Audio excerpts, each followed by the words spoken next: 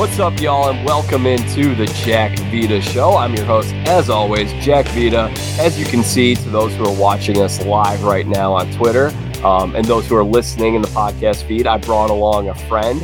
His name is Jack Keenan. So this is actually the first time there have been two Jacks on the show at the same time, believe it or not. And Jack is an anchor at Fort Wayne NBC News. Hopefully I got that right. You got it. Nailed it. All right. So he knows the TV business. He knows how to do live television. And here we are live on Twitter. Welcome to the show, Jack. Great to have you here. Jack, what a joy to be on here. Thank you so much. I did not realize this is the first Jack and Jack show, so I was hoping that would be the case, and it is.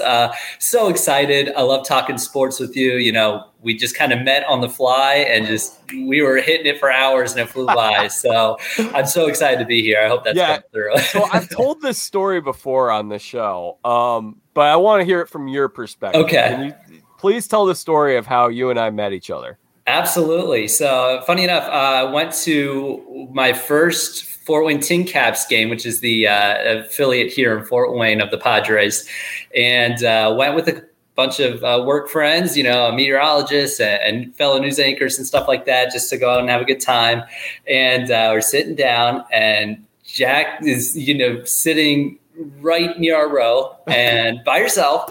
And it's just like, hey, how you guys doing? I mean, out of the blue. And I'm like, hey, how are you, man? Good. And it's like, it's just that natural flow. And honestly, you sparked it, Jack. And we got going. And we were talking, you were doing the sports movie tournament at the time. Yeah. So I was picking your brain saying I had to go with the Sandlot, of course. And then we're talking your ballpark tour and just you were on your way to Cincinnati. And it was kind of like a sports sports Christmas gift to talk with somebody who knows so much about sports and just to enjoy the game. It was really awesome. So it really came up so impromptu, and it's been awesome. I'm glad it's continuing. Yeah, absolutely. It was Christmas in July, so to say. Exactly. Gosh, that was July, wasn't it? Man, time's flying this year.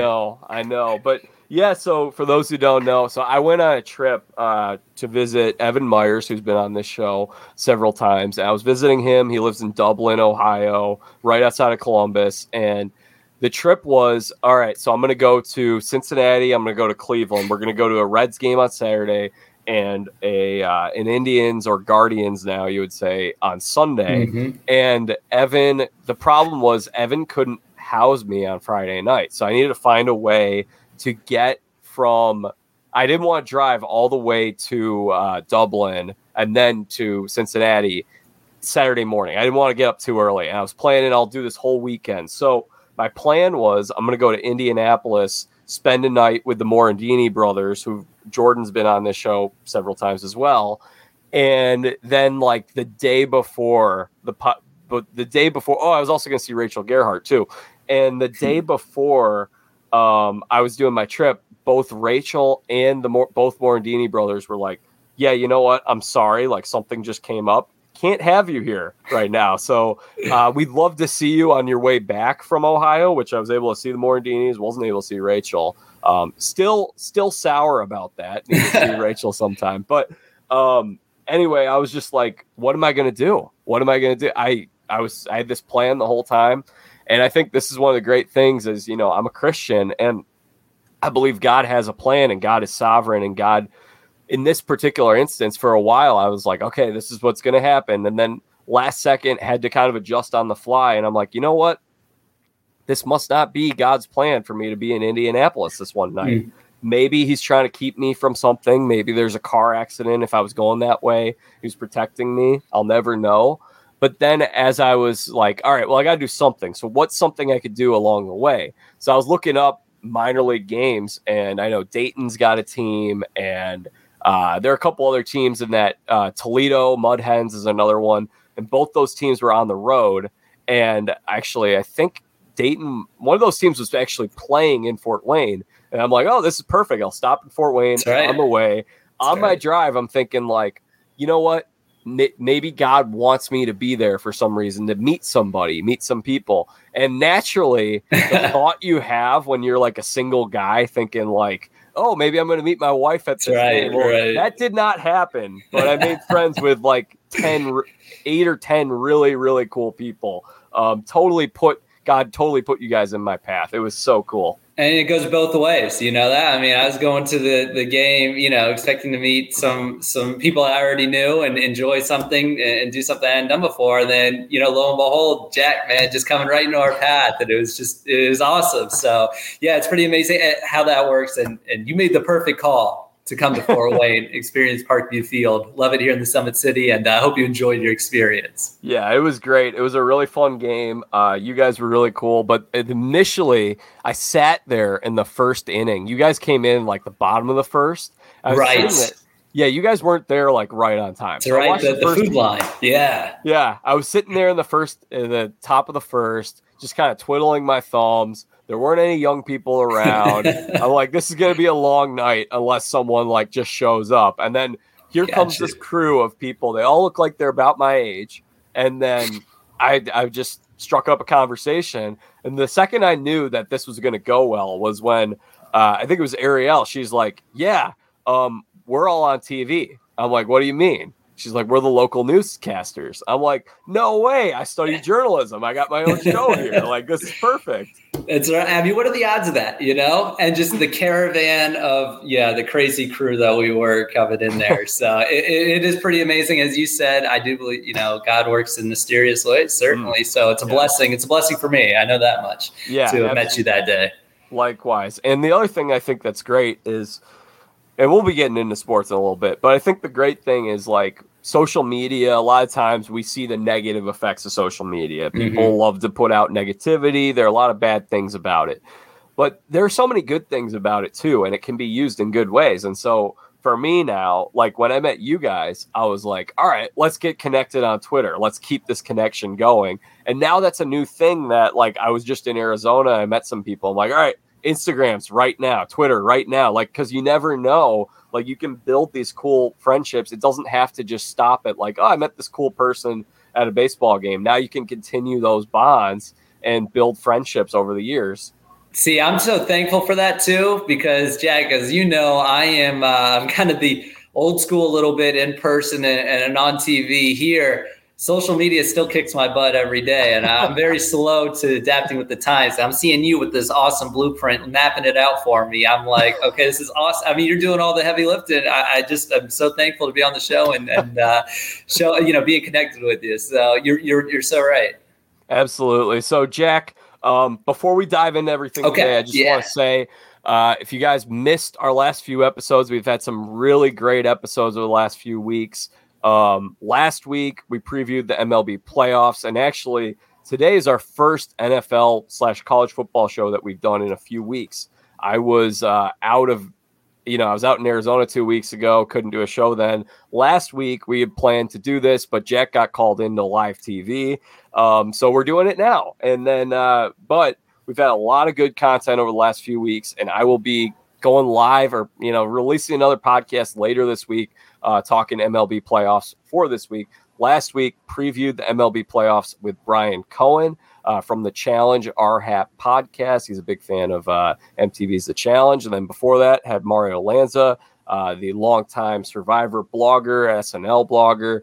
We talked plenty of baseball for like 2 hours. That was a lot of fun, just wrapping up the regular season. And then the week before that, we had the Survivor legend herself, Stephanie LaGrossa Kendrick, and was amazing talking with her. Did you get a chance to listen to any of that, Jack? I did get a snippet of it. I did not get the full thing, but I just had to hear it because it's been years since I had heard from Stephanie. But that was my first Survivor experience, seeing her and is it Bobby Joe? Yeah, Bobby John. Bobby John. That's right. Oh man, a legendary. So when I saw a little bit of that, it was a blast from the past, and I know she was awesome to talk to, as you had said, Jack. So that was really cool. Yeah, so if you guys want to check any of that out, you can find it on my website, jackvita.com, or look up Jack Vita Show wherever it is that you're listening to this podcast. Hit subscribe so you don't miss out on the upcoming content. And I'm also going to be going live on Sunday with Garrett Powell from The Bachelor Nation. He was on The Bachelorette. We'll be basically doing the same thing that Jack and I are doing today. We'll be recapping next week's football game. So go to jackvita.com, get on my email list, and subscribe to the Jack Vita Show wherever it is that you get your podcast. So you don't miss out on any of this great content. Follow along at Jack Vita Show on social media. Twitter, Instagram, and then tweet me your thoughts on this episode. Jack, let's talk some football. All righty. Love it. You are a Tampa Bay Bucks fan. Got it. Tennessee Vols. Those are Yes. your teams, right? You got it. Absolutely. A little good, a little bad right there. So how'd you become a Bucks fan? Yeah, great question. So I just want to set the record straight first off. Die hard since I've been born Tampa Bay Bucks fan. Not one of the Brady bandwagoners right now where life is good. There were a lot of rough years before then. My parents were born in St. Petersburg, Florida, so I was really just born into it, raised into it. I'm a military brat, so I've bounced everywhere, but the Bucks have always been. I mean, of power rankings of every team, ever, it's Tampa Bay number one. So Mike Allstott, the days of the A train running through, and Brad Johnson, Warren Sapp, Derek Brooks, that awesome 0-2 defense. That's those are some of my favorite memories as a kid. And again, a lot of pain going through, and then here comes the GOAT saving the day last year, and we're off to. It's a pretty exciting start this year still, but not a perfect team, but. That's the gist of it, of how I became a Bucks fan, Jack. Good stuff. I remember watching that Super Bowl team and just thinking, like, that defense was so great. Like, it was Dexter Jackson who was the Super Bowl MVP that year. That's one of those trivia questions, like who, and because most people would think it's Lynch or Sapp or something, and Derek Brooks, you're right, or Rondé Barber. Yeah, it's just or Simeon Rice was another one, like Booger McFarland back then. Yeah, that defense was so dominant, and honestly, that's the thing I miss about the NFL right now is that. You can't. It seems like no longer you could win a Super Bowl with a dominant defense. They've changed the rules so much. Brad Johnson might not be winning you a Super Bowl in the year 2021.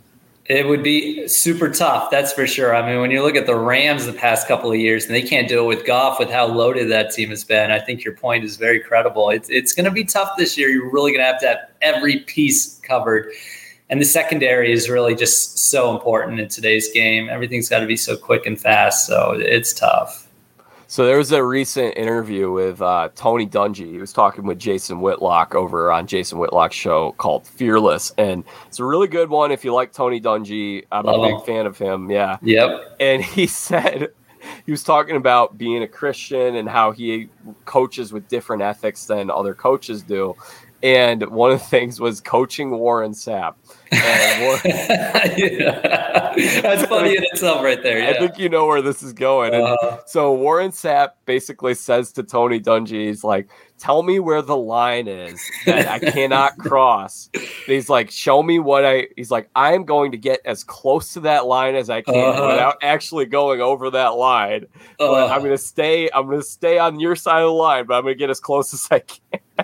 And there are great stories of just Dungy having to, implore Derek Brooks or someone just to please wrangle in Sapp for me. Please make sure he doesn't do this stuff.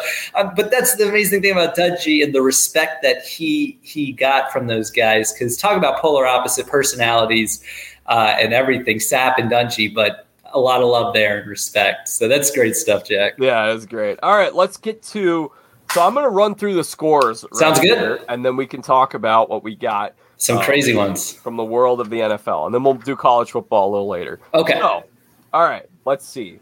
First off, our Thursday night game. Russell Wilson injured his middle finger. He's expected to miss somewhere between 4 to 8 weeks. And in that game, of course, we saw Geno Smith lead the Seahawks back, but the Rams take that game in Seattle 26-17. If you were wanting to get up early and watch a really exciting game in London that everyone's just clamoring to watch, the Falcons and the Jets, the Falcons take that game 27-20. And I'm being sarcastic. I had no interest in getting up early. The Kyle Pitts show. It's true. Okay.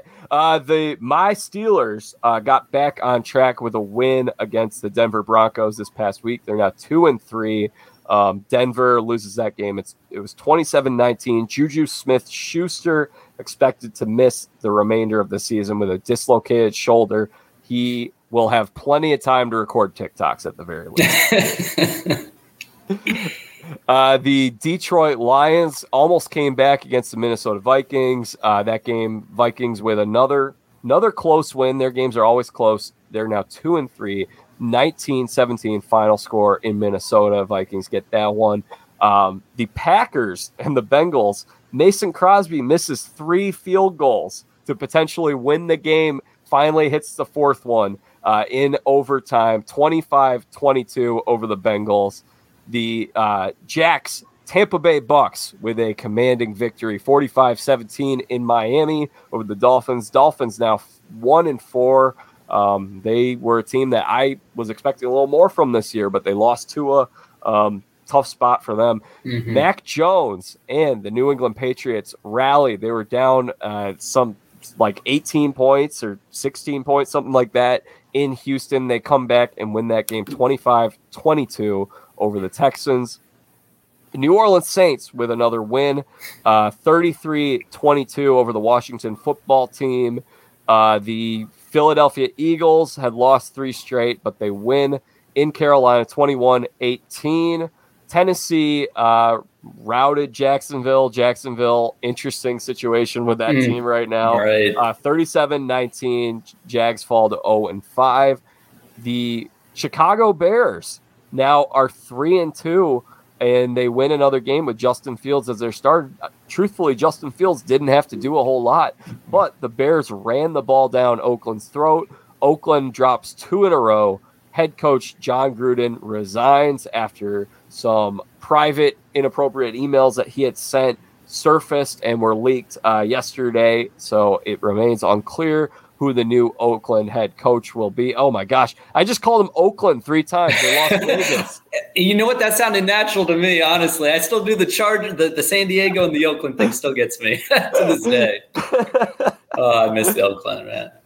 Cleveland Browns fall on. This was another one. I feel like every single week there's some kind of a pass interference call or some missed call, a no call, and it cost the team a game. I thought they got hosed, and that's saying something because I'm a Steelers fan. I don't typically advocate for the Cleveland Browns, but they lost a close one, 47-42 over. They lost to the Chargers. Cowboys on top of the Giants. 44-20. Big win. Dak's boys keep rolling. Trey Lance sprained his left knee, and it remains unclear who could potentially be starting at quarterback for the San Francisco 49ers this week with both of their quarterbacks banged up. I believe it's Nate Sudfeld is on the practice squad. 17-10 Arizona Cardinals roll. They're now 5-0. Kyler Murray having a really nice year thus far. Final 2 games here. Buffalo with a win.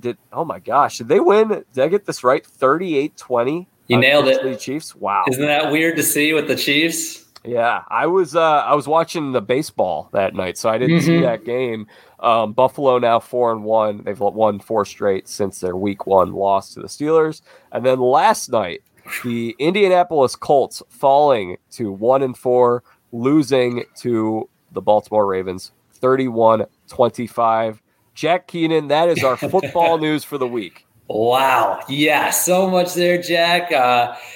I'm getting excited just you running through it because I'm thinking about all the different storylines going in my head, so many different angles. But I think the 2 biggest ones, the one obvious one, which is Sunday night, which you just alluded to. I mean, the Chiefs, they left out of that game a little banged up. Kelsey and Tyreek Hill getting hurt, being limited to 20 points. Buffalo is the top dog in the AFC right now. I think most people would agree, and that pretty much cemented it over KC. Not time to panic yet, I don't think, for KC. I think they'll get it going and stuff, but that was big for Buffalo. Yeah, this is Buffalo. It felt like they were due for this win. They've lost their last 2 games against the Chiefs. The only week that they didn't look good was against the Steelers. Right. But since then, I mean, they just kind of looked rusty. Like, I'm not watching a whole lot of preseason. I'm not watching Bills preseason games. Maybe Josh Allen, I don't even know if he played in the preseason. So maybe it was a little bit of a rust there in week 1, but since then they've looked great. Yeah, and that's the thing. NFL week 1 always comes around and the overreactions can happen. And yeah, I think week 1 was like, Buffalo, what is this? And the Steelers might be the best team and stuff like that. And I think, and then, last week it was like the Steelers are the worst team and Ben is done. And then they come out and surprise everyone and beat Denver. So the NFL always goes in that kind of circular motion.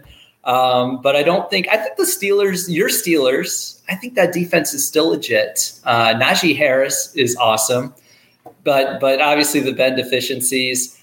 If I know I'm jumping all over the place here, I'm just so excited. Great. Yeah. But if we could just start with one of my other top storyline, I think that came out of this week that maybe not a lot of people are talking about. And I know Geno Smith came in and looked really good for the Seahawks when Russ went down. But I think we're going to see – I think personally Russ was carrying that team and a lot of the deficiencies they have. Their O-line was really not been good this year. Their defense has been massively struggling. They're not even running the ball well. And I think Russell, with his playmaking ability, his accuracy, his intelligence – was keeping Seattle afloat. I think now that he's gone and that division's so tough, I think you're really going to see them plummet. And I mean, my hot take might be that Pete Carroll by the end of the year could be getting a little toasty on his seat because I really think Seattle is going to finish last in that division, if not maybe third over the Niners. But I think they're on a downward tailspin now. I think Russ is the Band-Aid. So I'm someone that has been a little critical of Russell Wilson, but I think to be fair, it's kind of like me counterbalancing. Like, here's the thing. So I think Russell Wilson, when he's on his game, is as good as anybody else in this league. He's on the level of Mahomes, Brady, Rodgers. But we don't see the consistency from him week in and week out. So I think in terms of like quarterback, kind of where like a hierarchy of where I think these guys land, I think those three guys I just mentioned, league of their own, they're elite. And there's like another category of a couple guys like a Josh Allen or maybe even a Matt Stafford who have a chance to kind of knock on the door and be in that category. And there's another group of like Russell Wilson, Kirk Cousins, Dak Prescott, really, really good, Ryan Tannehill, really, really good quarterbacks who are top 10 quarterbacks who you can win a Super Bowl with. But I don't trust them quite as much to perform every single week. And I think Russell lands in that category. Now, having said all of that, I think Russell Wilson is a top 10, very, very good quarterback. And I want to make this clear. Anytime you lose a guy like Russell Wilson, that spells trouble. I know Geno looked good in that one quarter. You're right. But there's a big drop off from top 10 quarterback to backup. I think we're going to see, and this will kind of, I think we'll find out maybe who's more possibly right about Russ with the next month or however long he's gone, could be maybe up to 6 weeks. If Seattle doesn't win another game, which I could actually kind of see happening, I think it's just going to show how bad that team is around him. I know it's weird saying that with DK Metcalf and Tyler Lockett, two explosive weapons, but I don't know, those lines and that defense. I mean, they way overpaid for Jamal Adams, I think, and Russ has been clamoring for the O-line for a while. Chris Carson hasn't done anything on the ground, it seems. I think Carroll's done a kind of a poor job building around and wasting, in a way, Russ's prime years. So I think he's the one keeping it together. That being said, if Geno comes in and plays 500 or better ball, then I'm going to have to take some medicine here and say, you know what, you might be right. Maybe Russell is, he's not bad at all, but maybe I'm overrating him a little bit. So no, I'm not saying, I don't think you're overrating him. My counterpoint to all that would be when you take at the time the richest contract in quarterback history, I don't really know how you can complain about the pieces that you have unless you want to give some of that money back, like Tom Brady. Very fair, like Brady, right? Very fair, absolutely. And you have to think it's a team game at the end, right? So what are you willing to sacrifice for the ring? And how heavy do you want it? So I think that's absolutely fair. I'm curious, Jack, who you think the best team in the NFC, AFC? Anyone standing out to you? Are you going strictly by record? So one last thing to kind of put a bow on this conversation. The thing that I do think that they're done, or I shouldn't say they're done. I think they're in big trouble. Mm-hmm. And I do agree with you. I do think that they need Russell Wilson. Like, I want to make that clear. I think if you look at who they have up on the schedule, they play at Pittsburgh next week. They've got the Packers over the next few weeks. And they have another really tough game, too. I think they have one, like maybe Jacksonville is an easy one, and they do have a bye week. But I mean, next week at Pittsburgh, that's not an easy game against a really good defense. Yeah. And then I'm blanking on who the other team they have, but I think they're probably going to go 1-3 over their next 4 games, probably win that Jacksonville game. And then you're looking at a team right now that's 2-3. So now you're looking at a 3-5 team, and potentially who knows how much longer you are without Russell Wilson in that division. It's going to be a steep climb from last place. I don't think Pete Carroll's job is going to be in danger, but I do think that we saw a little bit of frustration with Russell last offseason. We saw that kind of simmering a little bit, and it'll be interesting to track how that continues, because I don't think he was ever really wanting to get traded. I don't think he was ever going to get traded, but there was some level of frustration, something going on inside of there. And I think we're going to see, if this thing continues, we may see more of that boil up to the top. I think you're absolutely right. Yeah. And I think that kind of frustration from the offseason stuff might play a role in everything that I've been thinking. I just feel like there's a little bit of dysfunction there, and now taking the big money piece out of the equation. But we'll see how they respond. If Carroll gets him with the grittiness, then I will definitely walk these comments back. All right. So your question, top team in the NFC. I would go right now. If I was doing a power rankings thing, I would go Rams. I'm with you. And then Bucks too. I think it's like, I would say maybe 1A and 1B, but the fact that the Rams won that game early on, I think right now people are getting a chance to see how good Matthew Stafford is. He spent 12 years on perhaps the worst franchise in American sports, and now we're getting to see him kind of like in the other guys. I'm a peacock. You got to let me fly. Now we're unleashing him. Exactly. I'm glad to hear you say that, because I was curious if you were just going to go, record-based, the only undefeated team, the Cardinals, which a lot of respect to them. And they really played well, obviously, against the Rams, but they were a missed chip shot away from getting that first loss against the Vikings, don't forget. And they're a good team, don't get me wrong, but I do think the Rams are still, especially if they play their best game, it's tough to beat on both sides of the ball. They look really strong, but it'll be interesting because Stafford has not been in too many of those playoff situations, certainly, and even being competitive late in the season. So health with him and Kupp is going to be so imperative. And then I think seeing how he performs into December and then January, if they make it that far, that'll be very interesting. And a couple of roadblocks in the way before they can start thinking Super Bowl, I think.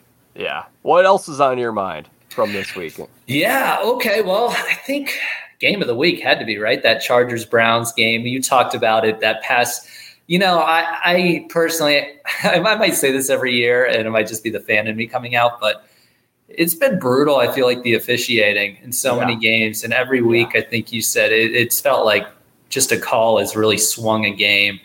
And I hesitate calling it like that because, if you're the Browns and you give up 49 points, it's tough to excuse that. But at the same time, I mean, two very talented, good teams. Browns, I think they're the first team ever in NFL history to go no turnovers and over 500 yards in a game and lose. So they played, offensively a great game. A lot of injuries on defense. Herbert is a star. I mean, he's fantastic with Eckler and Keenan Allen and Mike Williams. That offense is dynamite. So both those teams, I think, are really, really promising futures ahead, but especially the Chargers, even though that officiating call really swung things. You still got to finish the game. You still got to, take the breaks when they're given to you. And the Chargers and the Bills might be, 1-2 in the AFC to me right now. I mean, they are both really exciting to watch. Yeah, I think you mentioned the Steelers earlier, and I think the tough thing for the Steelers is, how do you get out of this AFC North? This AFC North is extremely tough. You got Baltimore is 4-1. Cleveland's 3-2, but they very well could have been 4-1. Cincinnati's 3-2. They could have been 4-1 after this week. That's a very, very tough division. And you bring up the officiating. It does feel like, what's interesting is, and maybe it's just my ignorance, I feel like college football's gotten more criticism lately for officiating because people are upset with the targeting calls. And, I understand that. But I feel like if you take away the targeting, I actually think college football officiating's been really, really good over the last few years, especially this year. With the NFL, it feels like there's something every single week, some kind of a pass interference call, or what have you. Last week, the Steelers blocked a field goal and they got offside. It's just like every single week, it's the same. And I really think that the NFL right now is focusing from the league office. They're focusing on the wrong things. Like they're like, oh, we got to get rid of this taunting because we can't have any hurt feelings. Like these guys need to be nice to each other. And it's like, right. I don't want the refs to be focused on judgment calls of like, oh, this guy, he said a bad thing. Like, look, I work at a Christian school. I know, like, you have to do that kind of job all the time of like, oh, this kid said this thing that's mean to me. And it's just like, that stuff is a lot harder to police than actually paying attention to the rules in the game. And I think right now there is like a little bit of a diversion. They're putting more and more in the hands of the refs when right. they should be taking it out of the refs' hands. That should just be, especially the other thing is like in baseball right now, we're all about, hey, let these guys have fun, throw your bat, do whatever you want. And the NFL, we're moving backwards in the opposite direction. I know. And it seemed that, it was a year or two ago where they allowed the end zone celebrations to come back and stuff. So maybe it was trending in that direction, but you're exactly right. And I don't know what the trepidation is, but when you start like those kind of taunting calls, you have to be consistent and uniform across the league. And I just don't get it. You're going to be enforcing that, like you said, and still miss these huge, swing calls that just, in a lot of cases, make or break a game. I mean, that momentum, when you're talking about that blocked field goal that was returned for a touchdown by the Steelers against the Packers, a huge moment. I mean, it's at least a 10-point swing. Mm-hmm. So, pretty crazy. I don't see it getting much better. I don't know if they're scared of slowing down the game, if that's what, but I mean, I feel like it is. I thought, reviewing the pass interference as well. I mean, that pass interference call was pretty egregious. And as someone who was rooting for the Chargers in that game, actually, you just got to like admit and be like, yeah, that was terrible. I think I'm starting to like, I know this is the wrong opinion to have, probably. It's a good way for me to preface what I say. I'm like tired of pass interference as a penalty. Like I would love to just loosen up on pass interference. Mm-hmm. I think that quarterbacks have gotten so good at manipulating. Like I can throw this ball behind the guy and then he's got to come back to the ball. And then the corner is running full speed ahead. Mm-hmm. And now that's a pass interference. Like I would love to see some kind of a pass interference reform where we could go to like, yeah, well, if you're taking the guy out and tackling him or just shoving him down, like, yeah, throw the flag. But I think we're getting a little too ticky-tacky, and I'd like to see and obviously you want the game to be safe, but I'd like to see some sort of reform with pass interference. I think most fans would agree with you on that. Again, just as what we've seen this year, absolutely.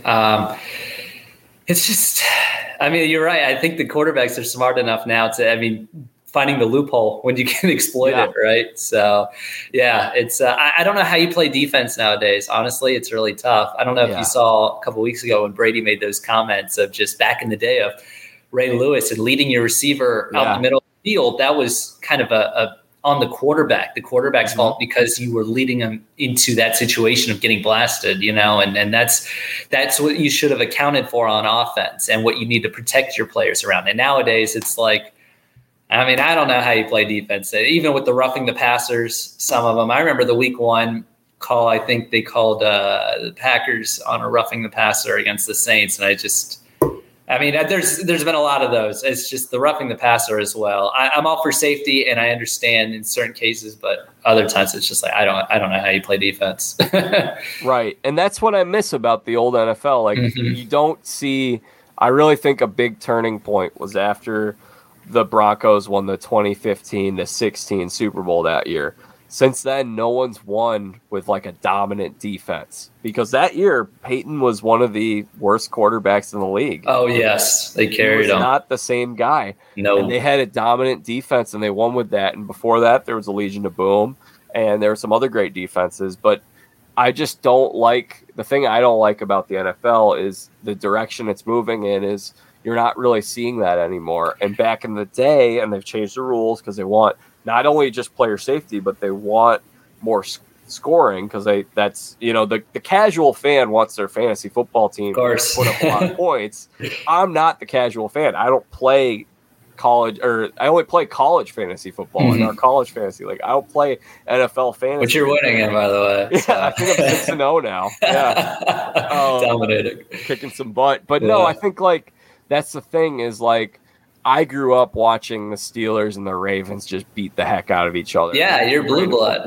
Still, I love back in the day, man. Yeah, I my only counter to that would be I think it was early 2000s where everyone was saying the run game is dying. The run game's dead, and I think we've seen a resurgence in running the ball again. Ooh. So I'm hoping either if it's a rule reform like you're talking about, or sometimes the NFL just kind of comes in these cyclical ways where it could come back to. I hold out hope that a dominating defense can still prevail. I mean, your Steelers last year, that defense carried them through the regular season, and it just seemed like they ran out of steam at the end. But it wasn't like the offense was putting up 40 points every time. That was the defense that was winning games. So I hold out hope, but you're right. There's no Legion of Boom. There's no dominating Broncos defense right now.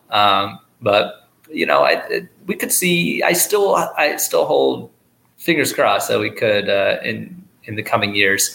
It's just not going to be from Tampa Bay. I can tell you that right now. We need a little help in the secondary. Well, and bring back guys like runners like Jerome Bettis, where it's the big backs are going to bowl you over who aren't extremely fast. But now it feels like every running back's got to be able to catch the ball and run a 4.4 or 40.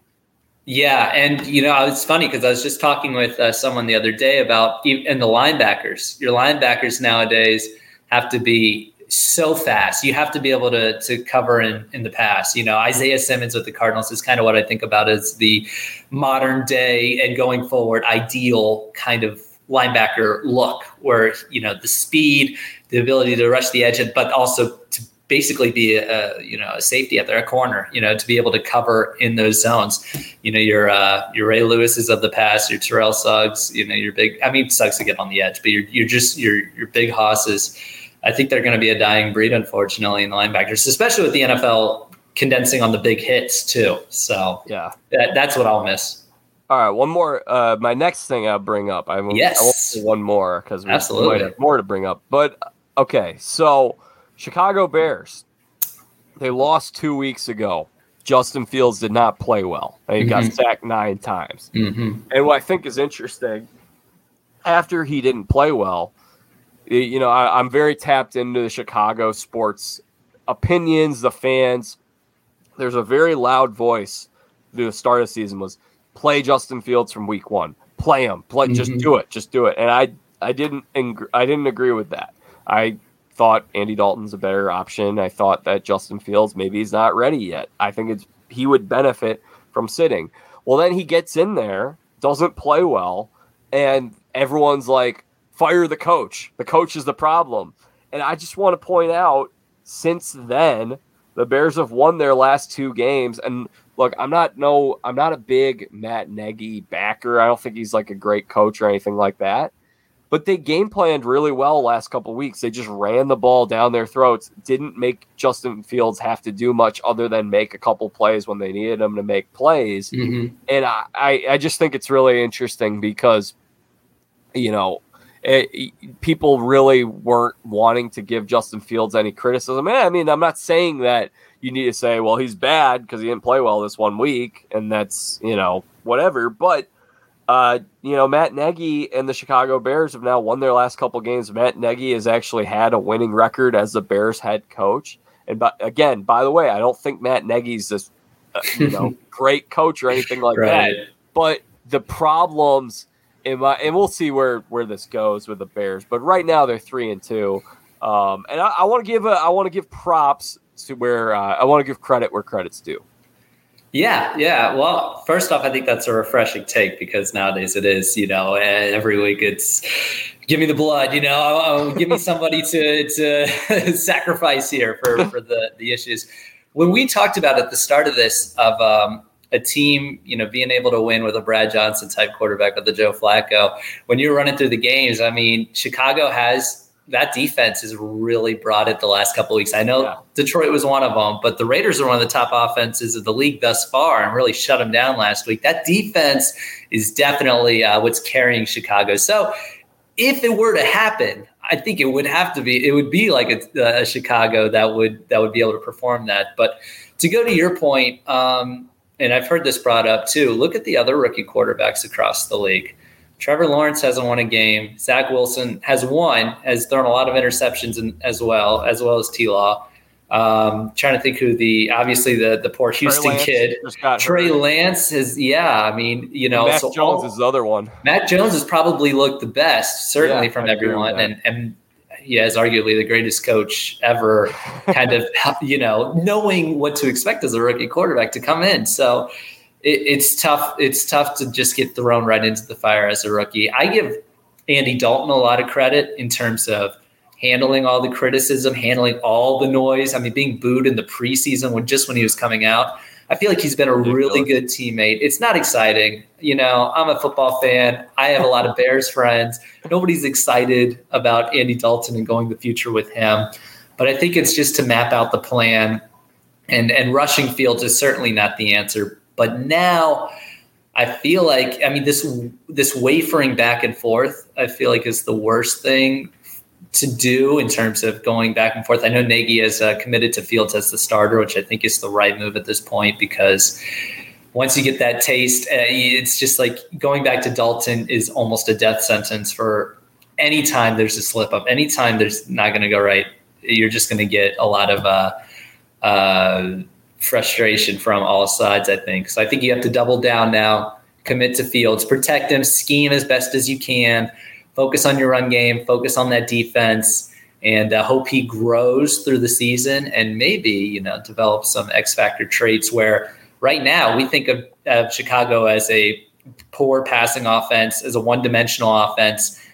But if you can get through the weeks and you can play 500 ball for the next 6 weeks at the same time protecting and developing Justin Fields, then maybe late in the season and come playoff time, you can become a whole different team, one that's maybe been underestimated, and who knows from there. So I feel bad for Chicago fans for the years past. I mean, I know they're just clamoring for stability at quarterback, for competence, but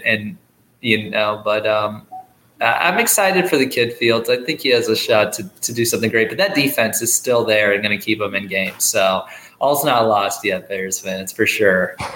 I would feel worse for them if they weren't booing Andy Dalton. Who are the Bears fans to say, oh, Andy Dalton isn't good for us? CJ Rivas brought this up on our NFL preseason preview, and he said if Andy Dalton had spent all those years that he played with the Bengals and he did it with the Bears and all the stats, he'd basically be the Bears' all-time leader in every major statistical category except interceptions. I don't think the Bears fans should be the ones that are booing Andy Dalton, who, by the way, Andy Dalton, great guy, and TCU, go Frogs. Oh, that's right. There you go. But no, I just think, I don't know. I mean, I want to give credit because I think the Bears are doing a lot better than I expected them to be. Me too. I mean, I thought they'd be 1-4 at this point. Mm-hmm. And especially because, look, Fields I think Fields is limited at this point. I think he has a chance to be really good. I don't think he's not at his peak quite yet. And I'm watching this team, and I said on Saturday, I said to my whole family, they're all Bears fans, and I'm a Steelers fan. It's just funny how that works. But I said, I'm like, I think the Raiders are going to stomp on the Bears tomorrow. I said it. And then my sister, it was her birthday on Sunday night. So we went out to dinner, and she was like, remember when you said that you thought that the Bears were going to get stomped on by the Las Vegas Raiders?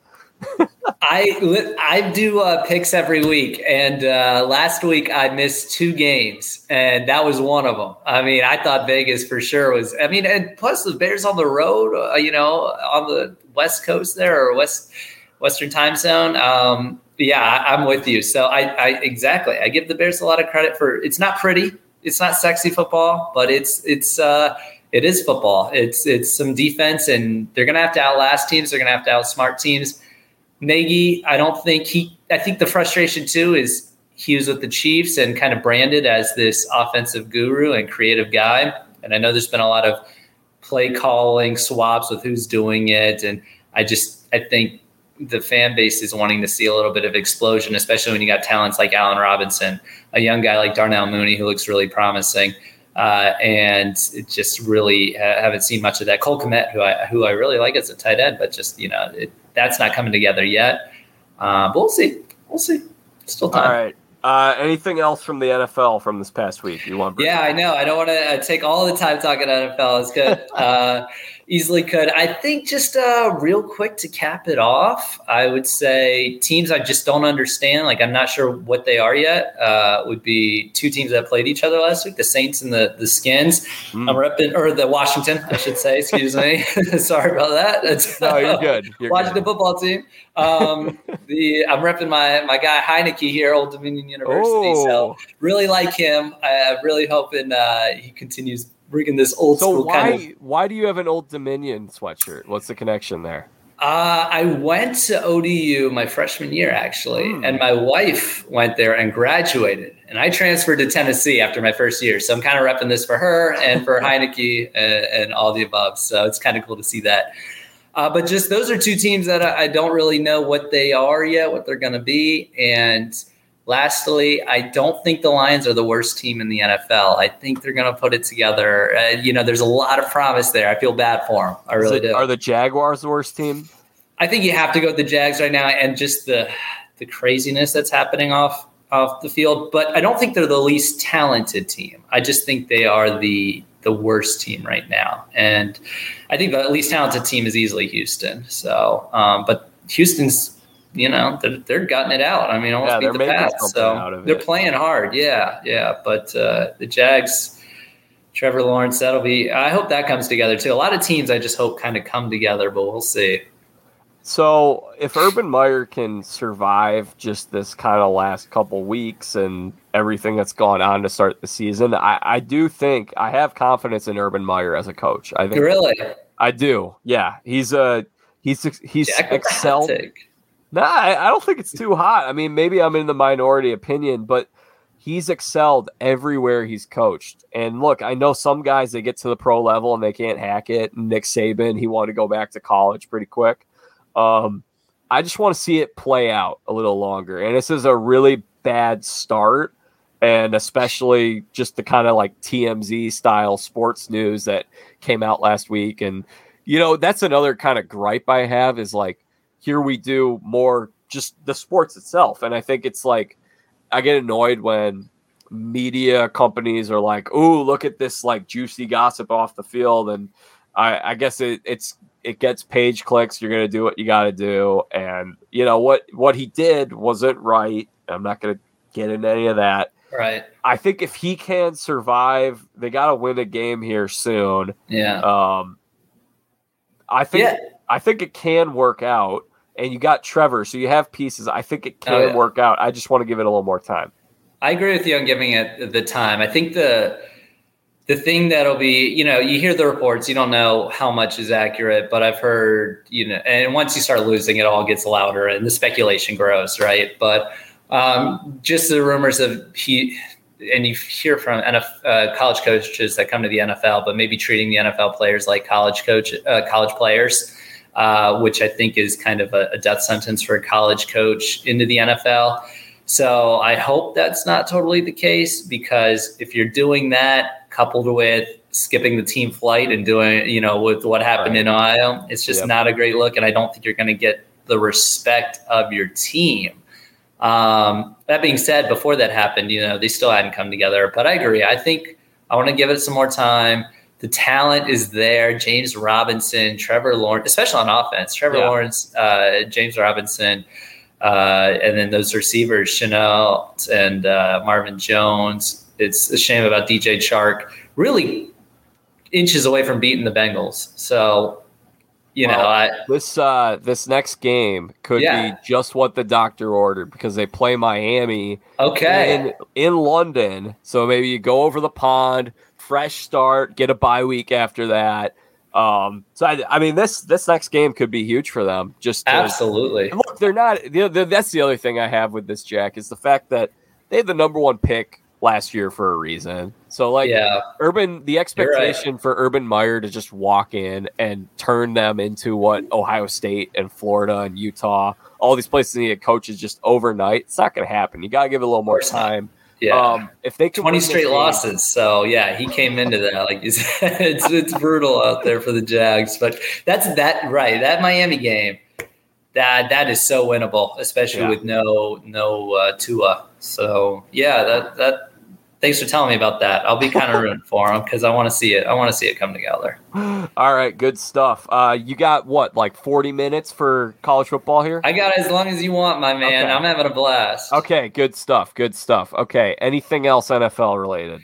Well, no, I think we touched on a lot of the big stuff. Just it's early in the season still. Anything can happen, and the NFL, you never know. You never know. That is the truth. All right. Let me run through our college football score. So here are all your games that were from ranked opponents, and I threw a couple extras in there as well. We start with the Alabama Crimson Tide losing at College Station, right? That's where – is it College Station? It was, yeah. Yep. Okay, I mix up College Station and what's Tech's town that they're in? Oh, yeah. I can't remember Tech's name, but College Station, and then there's A&M for sure. Yeah. Okay, good. You got it. They lose at College Station. Thriller of a game. A&M kicks a game-winning field goal. They win that game 41-38. Georgia continues to roll. They're now the number one team in the country following Bama's loss. They were number 2 last week. They beat Auburn, number 18 Auburn, 34-10. They win that game at Auburn. Penn State looked very good before Sean Clifford exited the game with an injury. Iowa came back as the number 3 Hawkeyes defeated the number 4 Nittany Lions. Number 5 Cincinnati with a big win, 52-3 over Temple.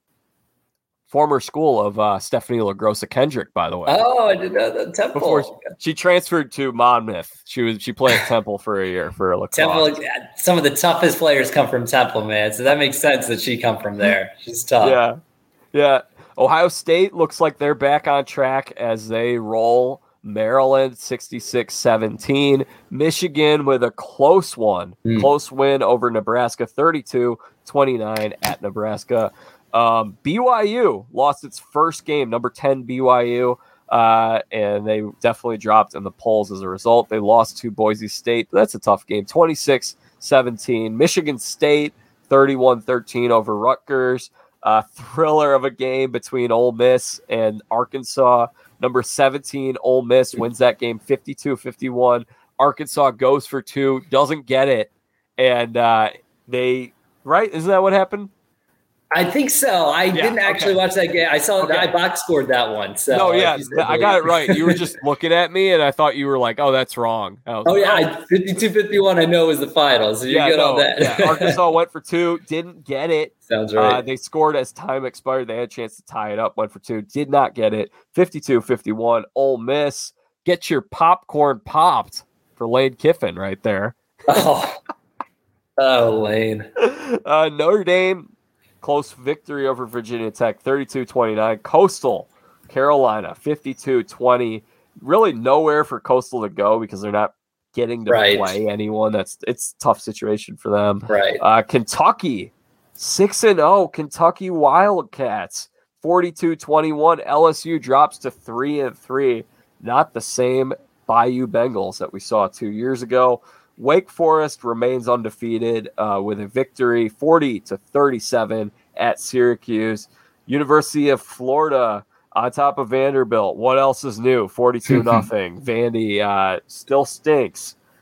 Shocker. Arizona State with another win at home. I think that Arizona State team's actually very, very good. A lot of people don't get to watch them because the games are on late.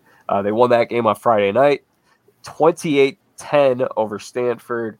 SMU remains undefeated as their quarterback, Mordecai, I don't know if he's still leading the nation in touchdowns and passing yards, but he's been exceptional. The Oklahoma transfer steps in at SMU and they win that game 31-24 over Navy.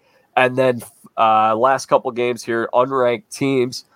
USC, they drop another one. They lost to Utah 42-26. They lose that game at home. And Jax, Tennessee, Volunteers. There it is. Now, 4-2 with a commanding victory over South Carolina, 45-20. And those are your college football scores for the week.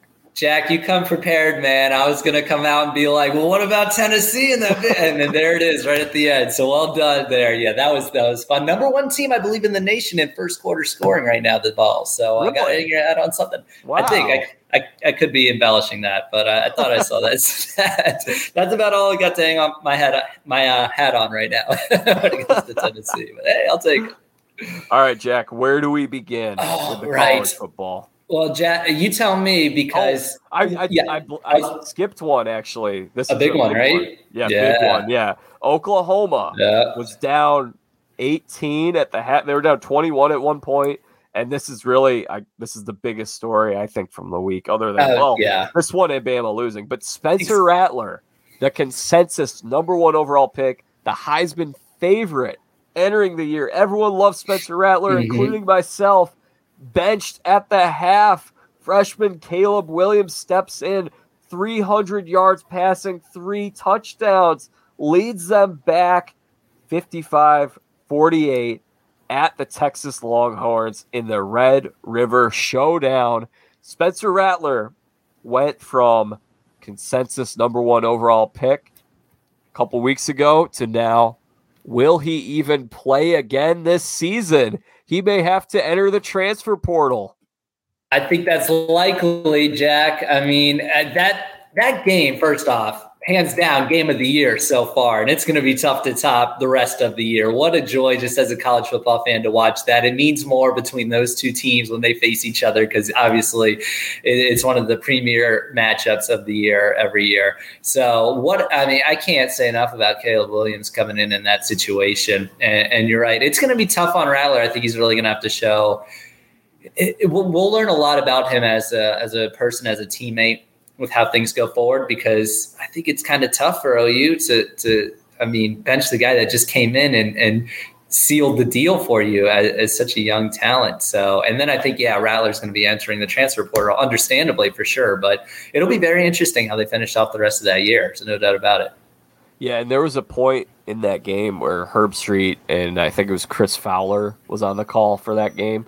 And they showed Rattler where he didn't look happy when Caleb Williams on one of those touchdowns he threw. Right. That was not – and the fact is, typically when that happens, it doesn't get pointed out, but it was so visible that Kirk Herbstreit, one of the nicest guys, is going to point that out. The Oklahoma fans, I know a few of them, they're not very happy with Spencer Rattler right now. And it was funny because I tossed it out on Twitter. I was watching him in the first half of that game, and I'm like, you know what? Spencer Rattler, maybe he should stay an extra year at Oklahoma. And then all the Oklahoma fans are like, well, he's not going to play. Caleb Williams That's right. And that was before Caleb Williams came into the game.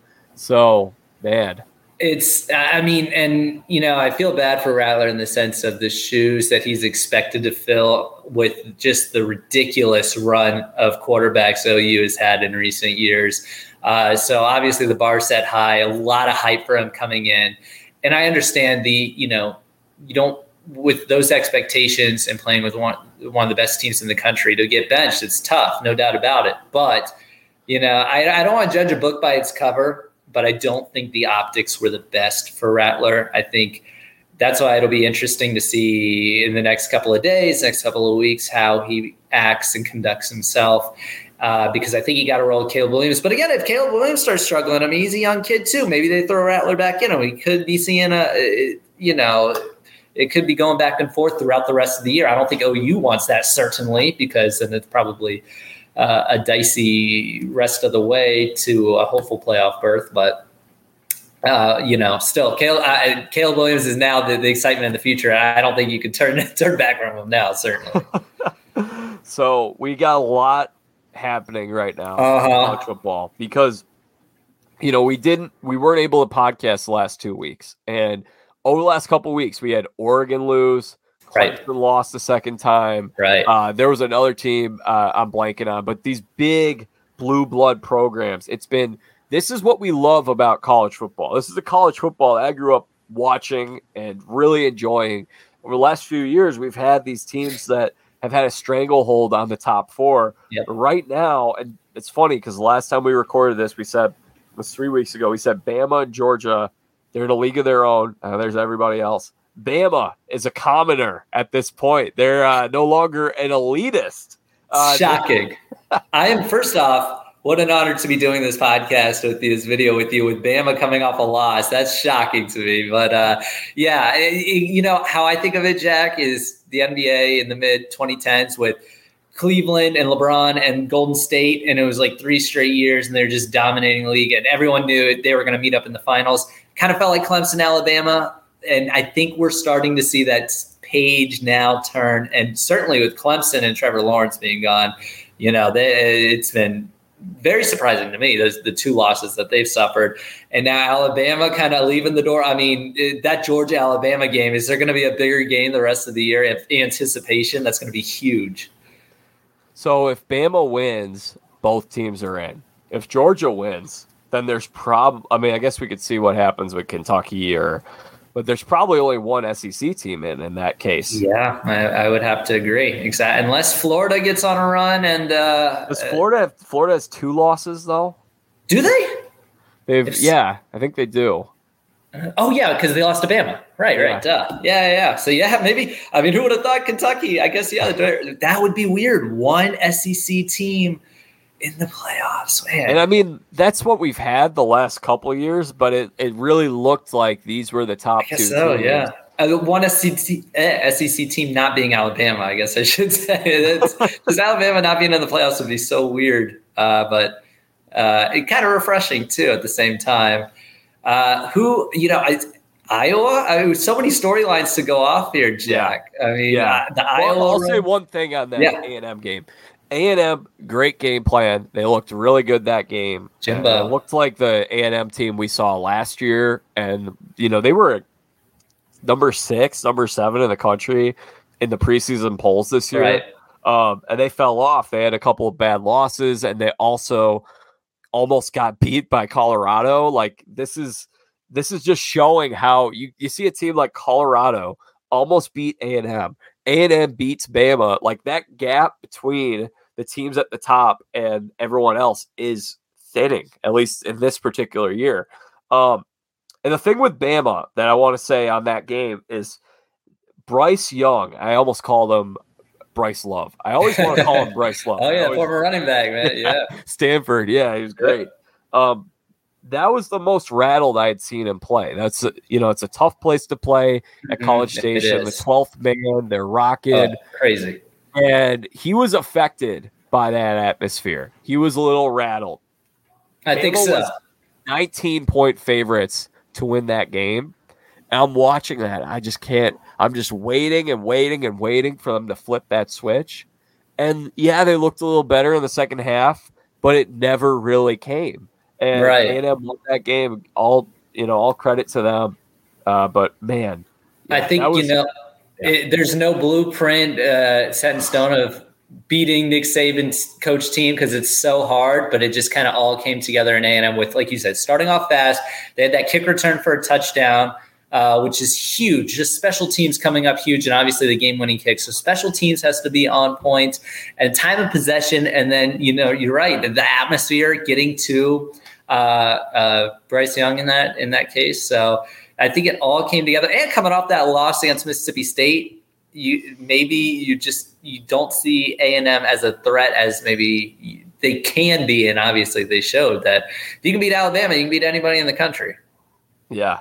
Absolutely. That's absolutely right. So we were talking a little bit about kind of like where these teams stand. And I put out my rankings. It was the first time I'd actually done this. I was like, and it's really funny. So I want to rescind something in my rankings because I put out, this is what I did on Saturday night. I was just assuming Bama was going to win. So I had Bama. Like, I put these out earlier in the day. I got you. Oh. Yeah. So Bama loses. I'm like, where do I drop them to? And I dropped them to 4. I wouldn't do that now. I'd probably drop them to like 6. I'd actually go, this is where I know a lot of people probably disagree. Georgia 1, Iowa 2, Cincinnati 3, Oklahoma 4. I think that's pretty easy. I don't think too many people would have a huge problem with that.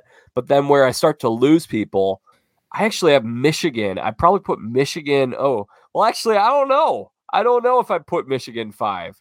But then you got some, I think there's that 4 right now. And then after that, you have some kind of variation of Michigan, Alabama, Oregon, Penn State, Ohio State rounding out.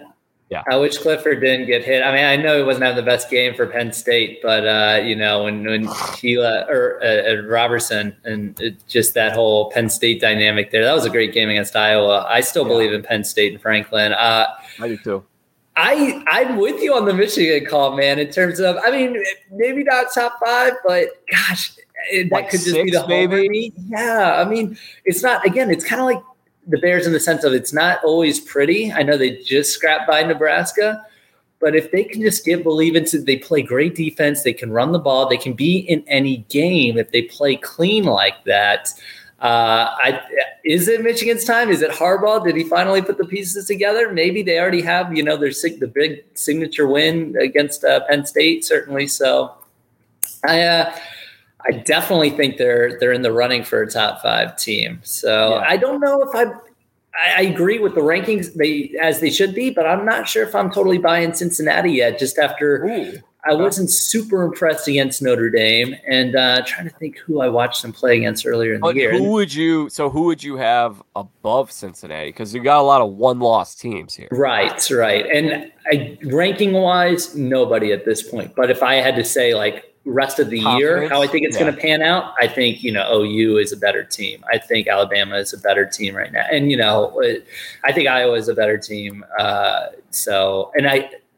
That Ohio State Michigan game is going to be so good this year too, if both teams stay on their trajectory. So college football is great this year. I love this changing of the guard in a way of the door being open, and, Clemson not even. No, I like Clemson. No offense to them, but just being out of contention really widens things up. So, yeah, that's exactly right. I think right now, like if I want to rank the teams as to where I think they stand right now. So let's say I'll put Michigan.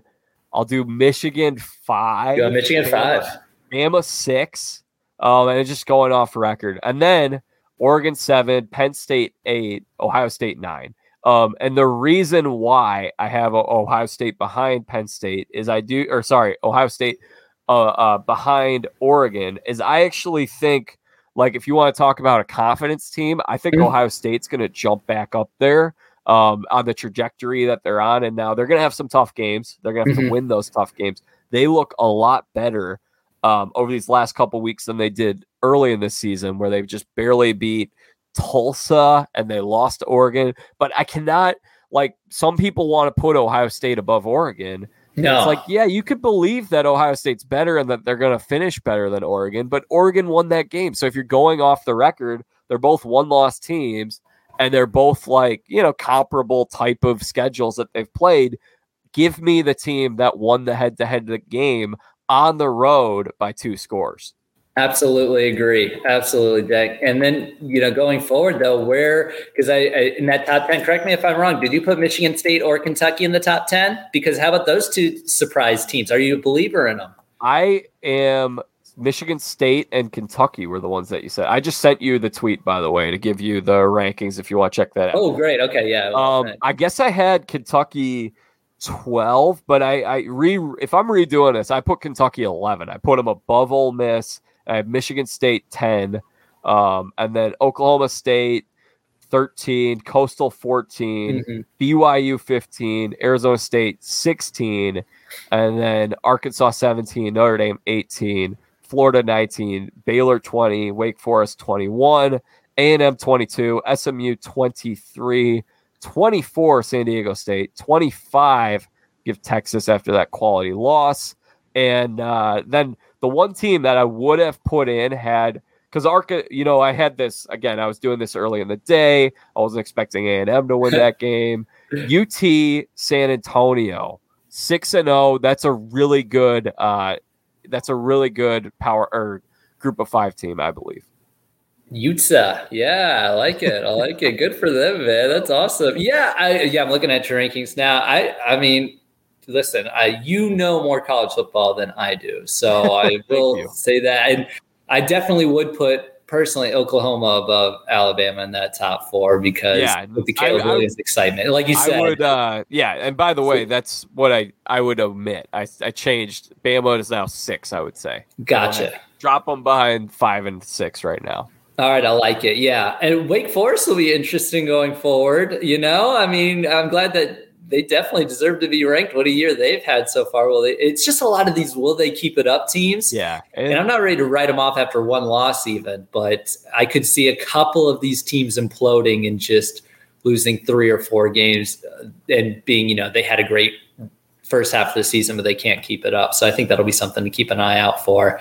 I feel bad for Texas fans too. It just, I respect the other UT in terms of clamoring for having that team come together, and so close. So close.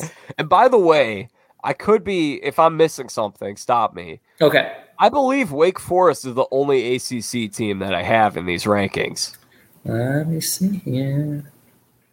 Yeah, I think you're right. Because UNC has been such a disappointment this year to me. Clemson, obviously Clemson. Miami. I think. Miami. Yeah. Is Derek King out for the year now too? I think he is. Yeah. Yeah. So, and I was buying in Miami stock ACC wise before him, but yeah, I like I'm with you on the rankings, Jack, and I think it's going to be must watch coming down the stretch of this college football season because. I mean, it's kind of right now. Is it Georgia and everybody else in your mind, or is it really a free for all?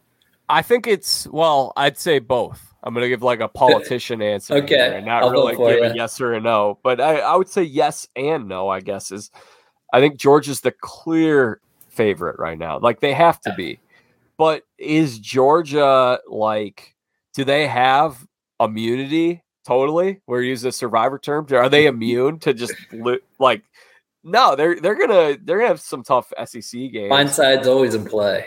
Yeah, and aren't they playing? Are they the ones playing Kentucky this week? I was just looking ahead to this. That's huge. Yeah. Yeah, and Georgia's favored by 23.5 points.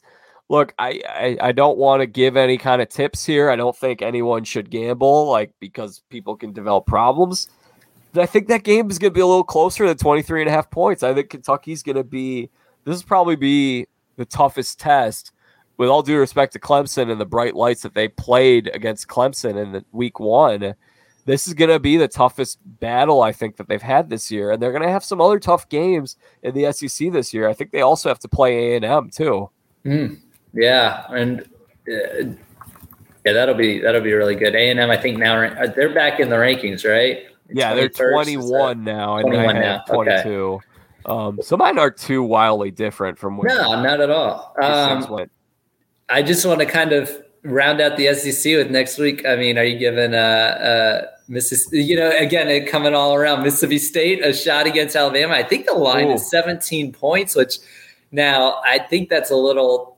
I think Alabama's just going to come out angry and whip them. But if not, then it's going to be if that's a close game, then I think you're really kind of like. Oh, Alabama is it might be vulnerable. Man, that is perfect timing because our next guest, Garrett Powell, he was on Hannah Brown's season of The Bachelorette. He went to Mississippi State. Proud Bulldog fan, Hail State. Those are his guys. So it's a perfect time to have him on when his team plays Alabama. And could you imagine if Mississippi State gives them a good game, we'll have a lot to talk about then. It's in the realm of possibility, and Mike Leach, you can't ever count him out, man. He's a wild card. So that's going to be a must-watch one for me, just because I think the possibility is there that game could get close. But we could also be at halftime, Alabama up 45 points, and just being like, why did we doubt Saban coming back and with a vengeance? So the game's another game I'm excited to watch this week. BYU at Baylor, and I think both these teams are underranked. I mean, Baylor isn't even ranked. I have them at like 20. I think that Baylor Bears team is really good. And then BYU, if you're an independent school and you're not Notre Dame, like they're not going to put you up very high in the polls, but they've had some quality wins this year. I mean, they went out to, it was a home game, but they beat Arizona State. They beat Utah. And that team, I think BYU is better than 19. I think I had them at 15. I think that's going to be a really, really good game. Two really good schools. Yeah, I really like Jaren Hall, the BYU quarterback, because I just feel like he, in the game, his intelligence, in-game intelligence, I really feel like has elevated that team a lot of times. And I think you're right. I think that is a really good game. Two losses combined between the two. I agree that Baylor probably should be ranked. And who would have thought maybe at the start of the year, this would be one in week 6-7 that we're kind of highlighting on our sheet here. But going forward, this would be a big win for whoever comes out of it. What other games are you excited about next weekend for college football? Great question. Let me get my full schedule here. Go ahead, pull it up. We got just to see it all. Oklahoma State at Texas. Those are two ranked teams there. We've got Florida is going to play LSU. That'll be okay. Yeah, LSU. Gosh, right. Auburn and Arkansas. That could be a solid one. I don't know if Auburn's that good. Purdue and Iowa. I kind of have, again, and I'm so sorry. I'm not trying, I want to root for the team, but I just kind of have my eye on the Cincinnati UCF game. Ooh. Just because I think it's like 20, 21 points for, I don't know. Cincinnati's kind of been winning ugly for me. I could see that one coming down as a possible tight one. They just beat Stephanie's school by 50 points. That's it. Right. Well, they're feeling good, feeling easy. So, I think, listen, that could be my embarrassing take. That's probably the one I'm looking at. I mean, being in Indiana, it's been a bummer for IU, but I could see there's a lot of talent there. I mean, just last year, they were, one of the best teams in the Big Ten. So, Michigan State having their great year so far, but maybe IU can play spoiler. I'll kind of be watching that one. Kentucky, Georgia, obviously will be. Yeah, that's the game. That's the one. Game. That is the game. I'm excited for that. It'll be CBS in the SEC afternoon game. And I just think, in my opinion, whenever there's sports on CBS, it feels like it's a bigger event than any other channel, because they got the great music playing, like I just miss Vern Lundquist, man. That was my guy doing the college football back a couple of years ago. I loved him, but you're right. There's something about 3:30 CBS crowd is wrong. Then it's just that's college football to me, and in my eyes and my experience. So there'll be some good games for sure. How about, TCU, Oklahoma? I rep at TCU there, Jack. Any prayer? My sister just graduated from TCU. And by the way, before I mention that, awesome, I just did, by the way, the theme I was thinking of was the Sunday Night Baseball theme. I totally failed. That's like the old Baseball Tonight, Sunday Night Baseball. And the college football goes, it's kind of like the trumpets, right? I can't recite. Yeah, I know. And I don't have the rights to play it here on the show. Yeah. Gotcha. But my sister, recent grad at TCU. That's awesome. Disappointing year so far. There were higher expectations, but I mean, anytime if you can beat Oklahoma, I mean that would be very special. And I think the line is kind of close. So it seems like a lot of the people in Vegas are putting in the realm of possibility. So, well, Oklahoma, if I were to guess, my guess would be if you're betting on Oklahoma to cover, they've probably not covered as much as they. Like, I would guess they've probably covered fewer times than they have not. I don't know how I'm saying this. I think they probably have a losing record against the spread, would be my guess this year, because they've got a lot of games that are closer than they're supposed to be. So now the bookmakers are adjusting to that. You're only seeing 11.5. Thing that's interesting is this going to be a new Oklahoma team with Caleb Williams? Is it going to be? Is there a new energy there? What kind of leadership are you getting from him? And no matter how that game goes, I think we can get a lot of information just based on that, whether it's close, whether it's a blowout, and even Rattler, seeing how he is on the sidelines, maybe he gets in the game again. So yeah, that'll be interesting. I just want to ask, because I always have trouble, especially when it comes to draft season for the NFL and evaluating players from these smaller schools or facing the competition they face.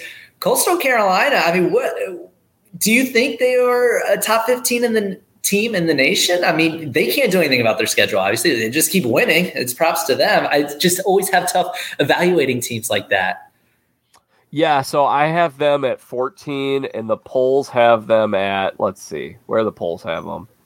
Oh, let me pull that up real quick. I think it's close to 14. If it's not 14, it's like 14, 15 or something. Yeah, they have them at 15. I think they are, and it's really like, it's unfortunate because I went to Valpo, so I know what it's like. Right. Like, I have a little more sympathy for these schools like Cincinnati, where it's like, we had this team when I was at Valpo, my junior and senior year. I was only there 2 years, and Valpo was getting votes weekly for top 25. They never got in the top 25, but they were a team that was a very, very, very good mid-major. And if you are, now granted, college basketball is a little different, but if you're a team that is like, you don't want to play Valpo because you don't gain anything from it's all risk and the reward. Yeah, but they can realistically beat you. So Coastal, no one is going to book Coastal. Cincinnati has a little easier time because they play in the American, and the American has a stronger prestige than the Sun Belt does. So Coastal, I think they're really, really good. We saw a little bit of it last year when they played BYU. Liberty, that was a good game. Liberty had a really good team last year. Liberty's good this year too. They're another one that they're going to play. I think is it Ole Miss? I think they play Ole Miss later this year. Okay, that'll be. Get your popcorn ready, huh, Jack? Hey, do I have to take out the headphones and all that too? Oh, Lane. No, I think Coastal is. It's just like you said. I like that answer. Yeah, there's no real way to tell. I would love, and especially that's the other thing, is we have so many of these teams in the top 10 that are losing. So Coastal doesn't really have much of a chance to move up. I would love to see them get a chance to play in a New Year's Six Bowl this year. Put them up against, I'm trying to think. All right, give me a team that's not going to make the playoffs that's really good. Okay. Ohio State, Oregon, one of those teams? Oregon, yeah, I could definitely see Oregon. How about a Michigan State, possibly Oklahoma State, Kentucky versus Kentucky. That would be good. I feel like that would work. Kentucky versus Coastal is a Fiesta Bowl. I would love that. That'd be great. That would be really cool. I hope they get their shot at it. I mean, you'd think if they clean up, keep winning, obviously, like you said, there are going to be more top 10 teams that lose. So all they can go is up realistically if they keep winning. So Cincinnati should definitely, if they go undefeated, they should get in. However, I think the problem for them is the fact, like you said, in terms of schedule, they went undefeated last year, no shot. But last year, it's a little more crowded in terms of, and it was such a weird year with COVID. Yeah. I thought they should have gotten in last year. They did not. This year, though, the teams at the top are actually losing. Like, you're going to, no matter what, you're going to have at least 1, 2, maybe even 3 one-loss teams in the college football playoff this year. If they go undefeated, they should be in. However, in terms of the thing that would be concerning for me for them is if Ohio State, if they go on a run and they don't lose another game this year, Ohio State's going to get in. If Alabama, they beat Michigan and win their chance. Yeah, right. Yeah. You can't keep Ohio State out in that case. So like these teams have lost, but they're losing early in the season. And hey, maybe we're going to find out. I mean, we're almost halfway through this season, really. We're going to find out pretty soon. I guess we are halfway. Are these teams just getting these losses out of their system early in the season, or are they and then they're going to go on a run? Because if that happens, then Cincinnati's out. Because that's one of the weird things about college football. It's not about if you lose; it's like when you lose. Yeah, if you lose late, the timing, you're penalized. Yeah. So are these teams going to get it out of their system, go on a run, or are they just going to be teams that they lose a couple games this year? They're going to lose another one. We'll find out. We shall. Now, I know when you went through your rankings, and I think you kind of highlighted them saying a team you like, and it's a team I haven't watched a lot of for the reason you pointed out, but can you sell me a little bit on ASU and Herm Edwards? Yes, I love Arizona State. I'm a big fan of their quarterback, Jaden Daniels. I went to an Arizona State game. Oh, so you saw with your eyes. Yeah, 2 weeks ago, and they just blew out Colorado. Let me pull up. I want to pull up their schedule real quick. I think that Arizona State team is really good. Right now, they lead the Pac-12 South. USC has lost a couple games. Okay, it's pulling this up. Okay, Arizona State. All right. They lost to BYU. I was about to say they're one right. Who we were talking about earlier. Yeah, so, okay. I think that's a quality loss. Right. Beat Colorado, beat UNLV, beat Southern Utah, beat number 20 UCLA, beat Stanford. Good defense, pretty good offense, good quarterback, and I think Herm's doing a really good job. A lot of people kind of pointed their finger and laughed at him when he said, "Hey, I'm going to bring some of my NFL skills to the college game." A lot of people said, "Well, he's been out of the game for a long time. He can't hack it." Herm's doing a really good job with this Arizona State team, and I think we saw a little bit of it a couple of years ago when they beat Oregon, and now I think.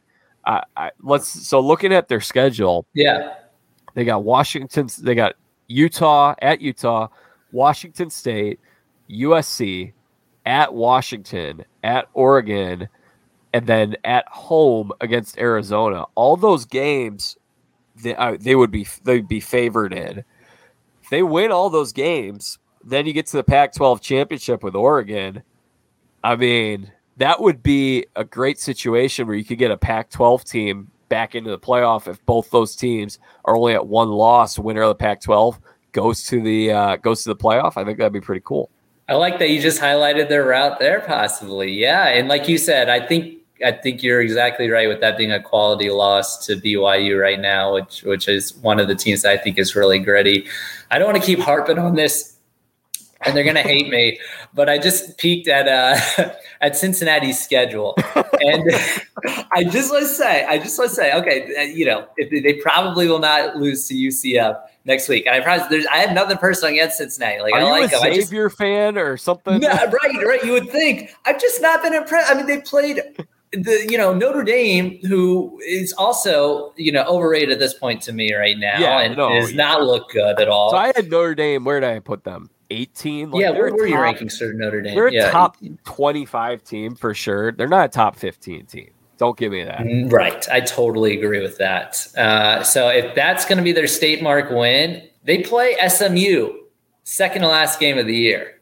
If Cincinnati wins that, then I will, okay, all bets off. You get.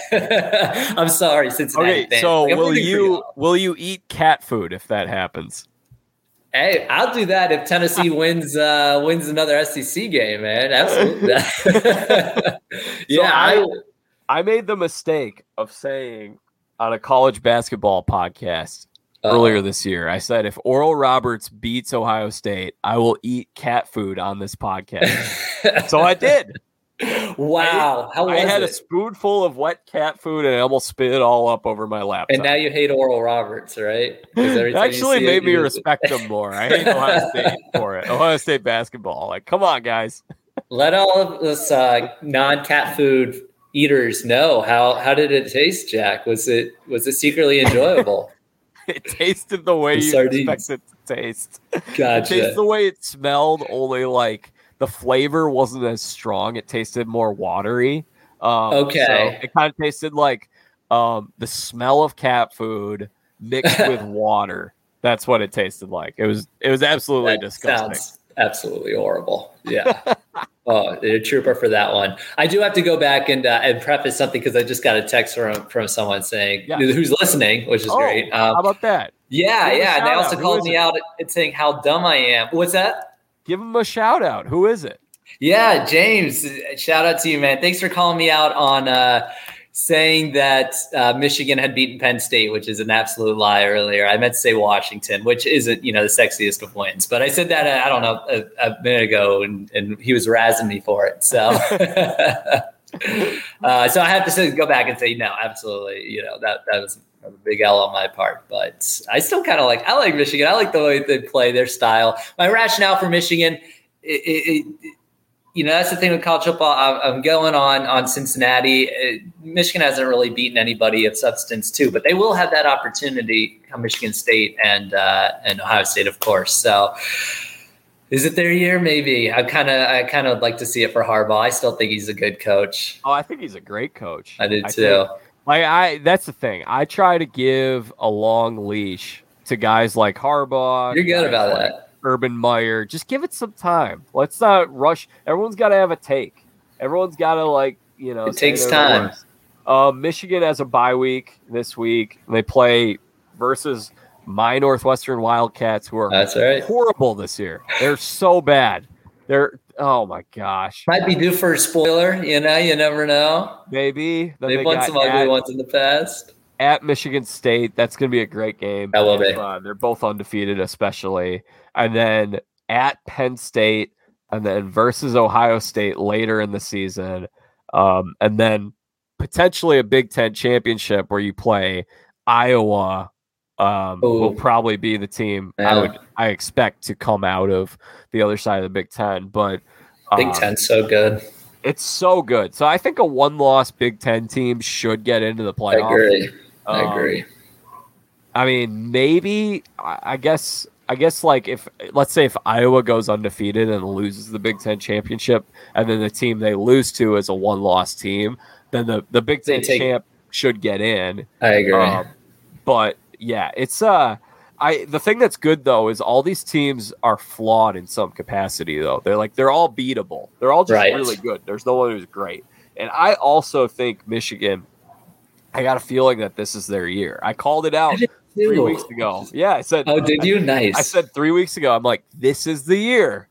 Michigan is going to beat Ohio State this year. It's going to happen in the Big House on November 27th. I'm surrounded by Ohio State fans in my family, so I just had a spite kind of root against them. I'm sorry, Ohio State fans listening. You guys are awesome, obviously, but I especially with Brady now on my NFL team, I got to really kind of give Michigan a little love. So if it's not this year, I don't know when. But Ohio State, I mean, are they back now? I mean, it's been 2 weeks in a row, big wins. They beat Maryland and who's their previous win before that? Rutgers, maybe? Was it Rutgers? Yeah, and that was kind of ugly, right? So or am I let me pull this up. I could be misremembering. They beat Rutgers very handily, 52-13. I'm thinking of Michigan, I think, playing Rutgers. Okay. Yeah, so they had first 3 weeks trailed Minnesota at half, and then Minnesota's running back got hurt. Ibrahim, so he's done for the whole year. They came back, they win that game. They lose at Oregon. By the way, I accidentally said they lost by 2 scores versus Oregon. They lost by 1 score. And then they won 41-20 against Tulsa. Tulsa was driving down the field with a chance to tie that game.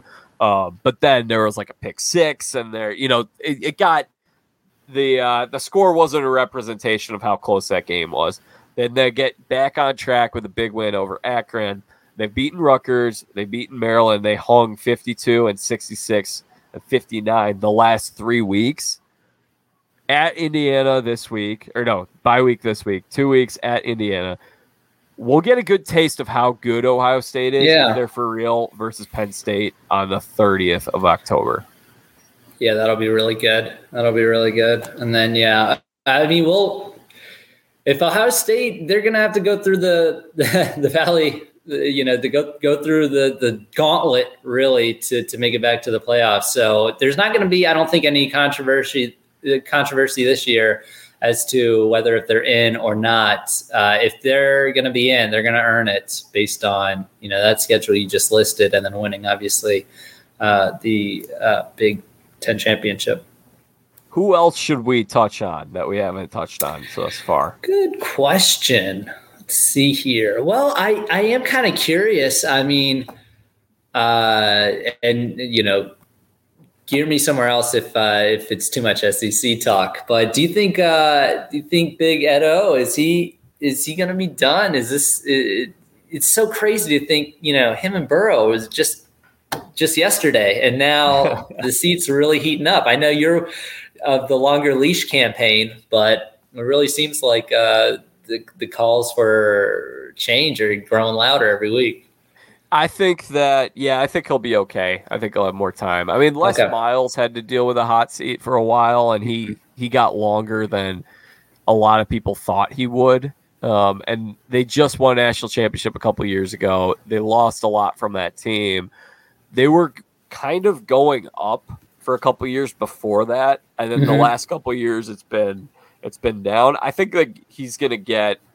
He'll be fine. He'll get another year, maybe another 2 years. But yeah, I mean, expectations are high in Death Valley down there, and that's. I mean, it is somewhat surprising, but at the same time, like it felt like they had just such a perfect storm of a season that. Like everything kind of broke in their direction. They won every game. It was a great team. It was like a historically great college football team. Yeah. Yeah. I still think Florida's good, but that Kentucky loss is very interesting to me.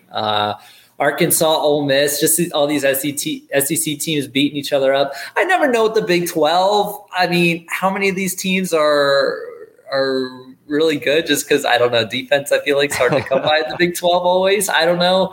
I mean, I haven't watched any Oklahoma State yet. So, I see that they're ranked 12th. I mean, how have you been impressed by them? So they had a bye week this past week. Okay. They're undefeated. They beat Baylor. That was their kind of quality win. Yeah. And I haven't watched a whole lot of them either. I've kind of been going off what I've read about them, what I've heard about them. And they have is it Texas they play this week? Like that'll be that'll be a good test for them. I think is that at Texas too? I think it is. Yeah. I think it is. Yeah. In Austin. Yep. So yeah, okay. Yeah, that'll be good. Is there a team in your mind that say you're one of the top 4 teams? What team would you not want to play?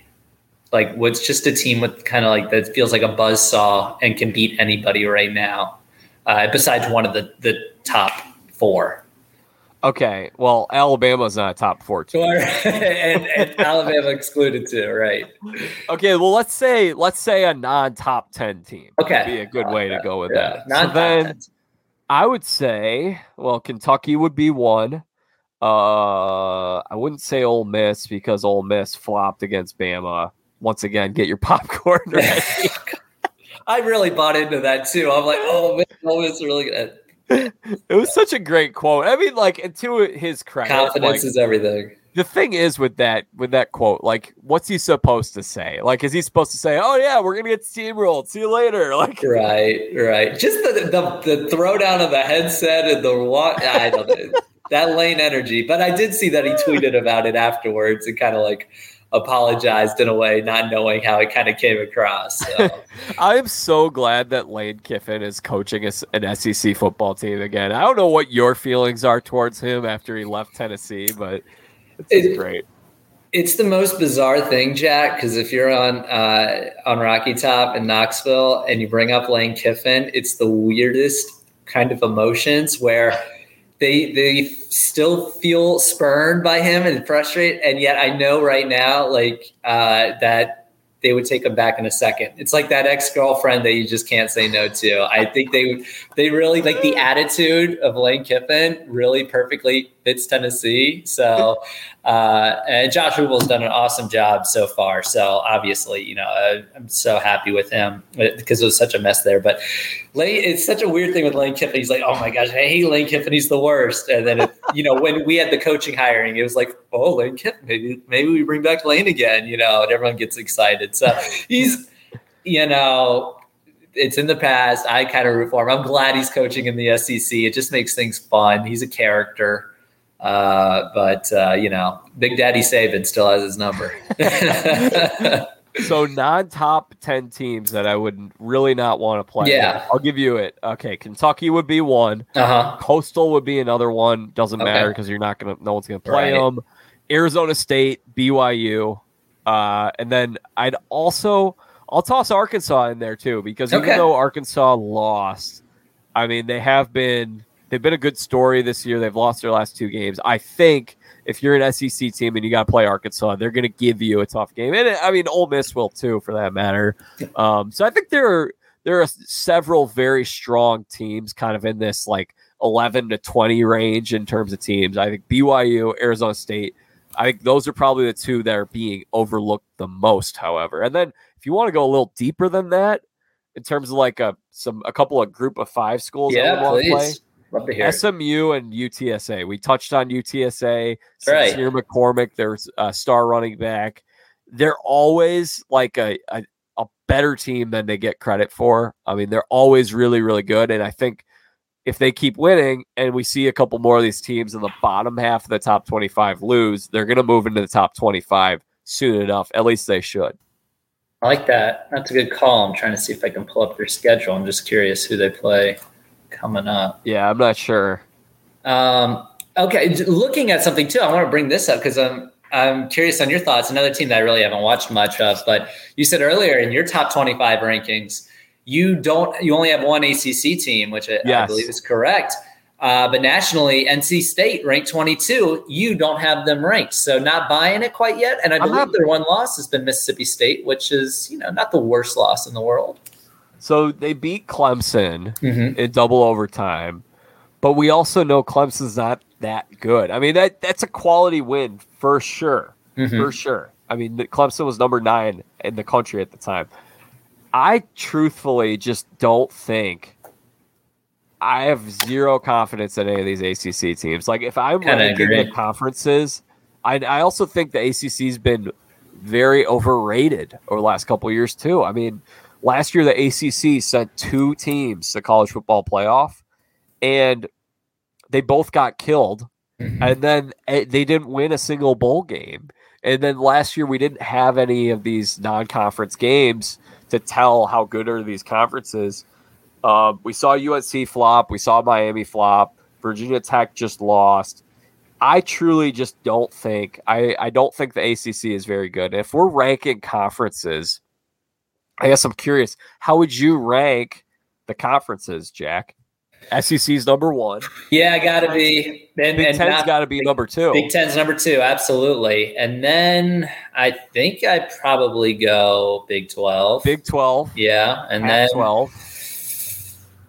Yeah, I think ACC's at the bottom. So then PAC and then ACC. I mean, I guess I would have to look at the American. Is there any chance that the American could be better than the ACC?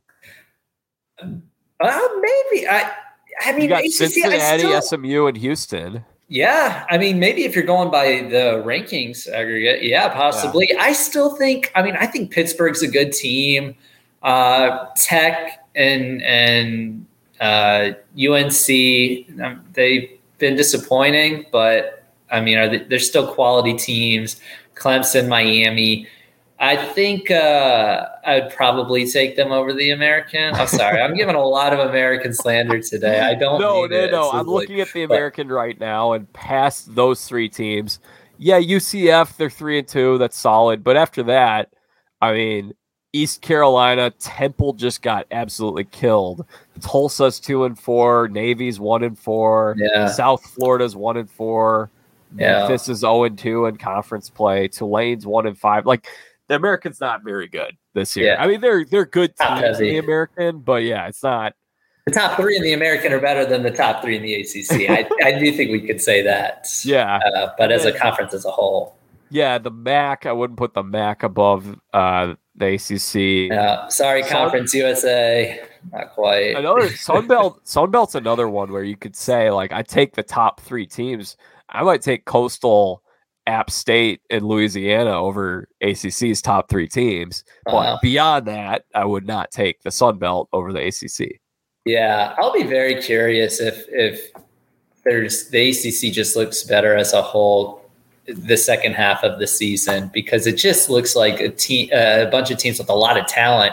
It's just like, you just kind of just keep finding these, two lost teams that just aren't impressing and nobody's standing out. So, I'll give you disappointing. Another, if you want another like deep cut underdog team, Nevada. Have you seen Nevada play at all this year? I have not. Okay. Best kept secret in the country. Up until now. I'm sharing it. Now it's out. Yeah, their quarterback, Carson Strong, has the potential to really jump up the draft boards. I'm a big fan of watching him play. Nevada's 4-1. He's looked fantastic in every game I've watched him play. And I think their only loss was to Kansas State. I think Carson Strong, if you want to compare him to a prospect, it's kind of like a Zach Wilson or a Josh Allen where he's not playing at. I mean, BYU is a really – I don't like when people say that Zach Wilson came from no school. Like Jim McMahon, Steve Young played at BYU. BYU is, very, with very real good opponents. School. Absolutely. Yeah, but he was a guy who kind of just jumped up the board and had a lot of raw talent. And I hate what the Jets are doing with him. I think he should be redshirting right now. I think he's got a very high ceiling. Yeah, I would sit him this year. I mean, it's a bad team. It's a really bad team he's on. It's not his fault. You're throwing him to like the New York media, and everyone's going to say, "Oh, he stinks right now because the team's not good." And then Josh Allen, out of Wyoming. I think Carson Strong is a similar type prospect. Now, will he actually jump up the board? Who knows? We'll see. But keep an eye if you're watching, whether it's a late afternoon or a late at night game. If you want to put on another extra game, if you got two screens, put on Nevada when you get a chance, because this guy can put on a big time show. Gonna have to do that now. Thank you. Best kept secret. All right. I like it. All right. I feel like we covered everything. So if there's anything else, now's your chance to bring it up. Okay, well, I just gotta dabble in it real quick, and I know you're talking about this. I didn't catch the baseball prediction postseason preview show. How's it coming out for you? And then, I don't know who you're rooting for personally. I know who I'm not rooting for, but I'm kind of more playing the anti-role. Rooting against the Astros, I would think. Absolutely. Okay. And are you a Rays fan? I'm actually a Yankees fan. Because spring training's down there in Tampa, and his first game I ever saw, grandparents are Yankees fans. I wish I was a Rays fan right now. I wish I could do the Tampa sweep because, not right now. Yeah. Not right. I should say in a macro sense, not in a postseason sense. I was rooting for them over the Sox, obviously. And of course. Yeah, no, I was completely shocked last night. Like, that is the most shocked I've felt this year watching a playoff series. Like, I'm shocked that the Red Sox got into the postseason. I'm still shocked. I don't know how. I'm shocked that they won the wild card game. and I'm shocked that they took down the Tampa Bay Rays. And they scare me, man. They I had scare the me. They got Rays- that postseason magic bottled up, it seems. I'm like, oh my gosh. the Rays were my pick. I Understandably. had them over the Giants, and I will say, and we'll talk plenty more. This will lead into our baseball episode later this week. Which, by the way, I think, not 100% sure, but I believe our next episode it will be me with Orestes Destrade, formerly of Baseball Tonight at ESPN. Very cool. He did the World Baseball Classic and the Little League World Series, and now he does the Rays games. He's on the Rays pregame and postgame show for the last 10 or 11 years now, and I've gotten to know him a little bit. He's been on a couple times. We'll have him and his nephew, Albert Destrade, who played on Survivor South Pacific. And he also played college baseball, and Albert's been on this show a number of times now. So the three of us should be getting together. So we'll dive deeper into this, but I was genuinely shocked. I feel like that's one of the great things about postseason baseball is you just can't predict how these things happen. It's such a great sport. The Giants, on the other side, I picked them to go to the World Series when these playoffs started. I had them finishing dead last of the NL West. Yeah, everyone did. Absolutely. And just one of those, it's just like they just know how to play baseball out in San Fran. They know just the combinations. It doesn't always have to be flashy. They just know how to get wins and collect them. So a lot of respect to the Giants. I'm rooting for the NL team to win it all at this point, whoever it's going to be. I want to see a big-time home run from a National League pitcher before we say farewell to the DH or farewell to the pitcher's hitting. Because I like the pitchers hitting. I do too. Yeah, I agree. I think we talked about this actually. Yeah, we agreed on that. I'm an NL baseball fan. I'm gonna miss it. Like we've preserved National League baseball. It's the original version. I feel like we're in the minority. I feel like everyone I talk with is excited for the DH. I don't know. I mean, we're probably in the minority in our age demographic, but maybe that's it. We're like more kind of old souls, like classic kind of guys. But I mean, a lot of older folks, they're not pumped about it either. Right? It's a conversation for another time. It's right out of time. But I would love to see a couple of big hits from these pitchers in this postseason. It'd be a good way to say farewell to pitchers hitting. Love it. Well, I'm going to have to check out the baseball shows coming up from you. It sounds great. If you don't mind me asking, I have to ask. Yeah. My wife, we have not started the new Survivor season yet, and she really wants to watch it. So are you liking it so far? And then is Heroes versus Villains your favorite Survivor season of all time, which I feel like a lot of people I've talked with, it is their favorite one. Okay. So first part of your question, I haven't watched yet. Oh, you haven't watched it yet? Oh, okay. I truthfully have not watched any reality shows this year. I haven't had as much time, but I also feel like reality TV is starting to decline in quality. So I haven't. It's just not a priority for me anymore. Gotcha. I think the shows are kind of taking themselves a little too seriously. They're kind of getting into like social issues, but also like they're just not as much fun. And like Survivor's big on like twists now. Like everything's about like I've been hearing a lot of people are like, well, the star of the show is like the twist. It's not even the people they bring on. So I haven't prioritized it. I'm sure I'll binge it at some point. To answer your question about Heroes versus Villains, I'm actually rewatching it now for the first time since it aired. Nice. And I'm honestly not a big Heroes versus Villains fan. I actually have it in the bottom half of my Survivor seasons. And the reason why is I don't really think of what all-star seasons of Survivor are like exhibition games like you have in baseball. Like it doesn't count. It doesn't mean anything. And what happens is like on Heroes versus Villains, Stephanie had no shot whatsoever. I remember that. She was great at the game before. She didn't know any of the people that were out there, and a bunch of them lived in LA and were friends with each other. And they voted her out. And it's like, that's not real Survivor to me. And I hate like how then what ends up happening is like the people who do well on the All-Star seasons, everyone kind of remembers that. But typically the people who do well on all-star seasons are people who either should not have been there or were they didn't. The thing is, they didn't have the same kind of target, so they enter into like this all-star season.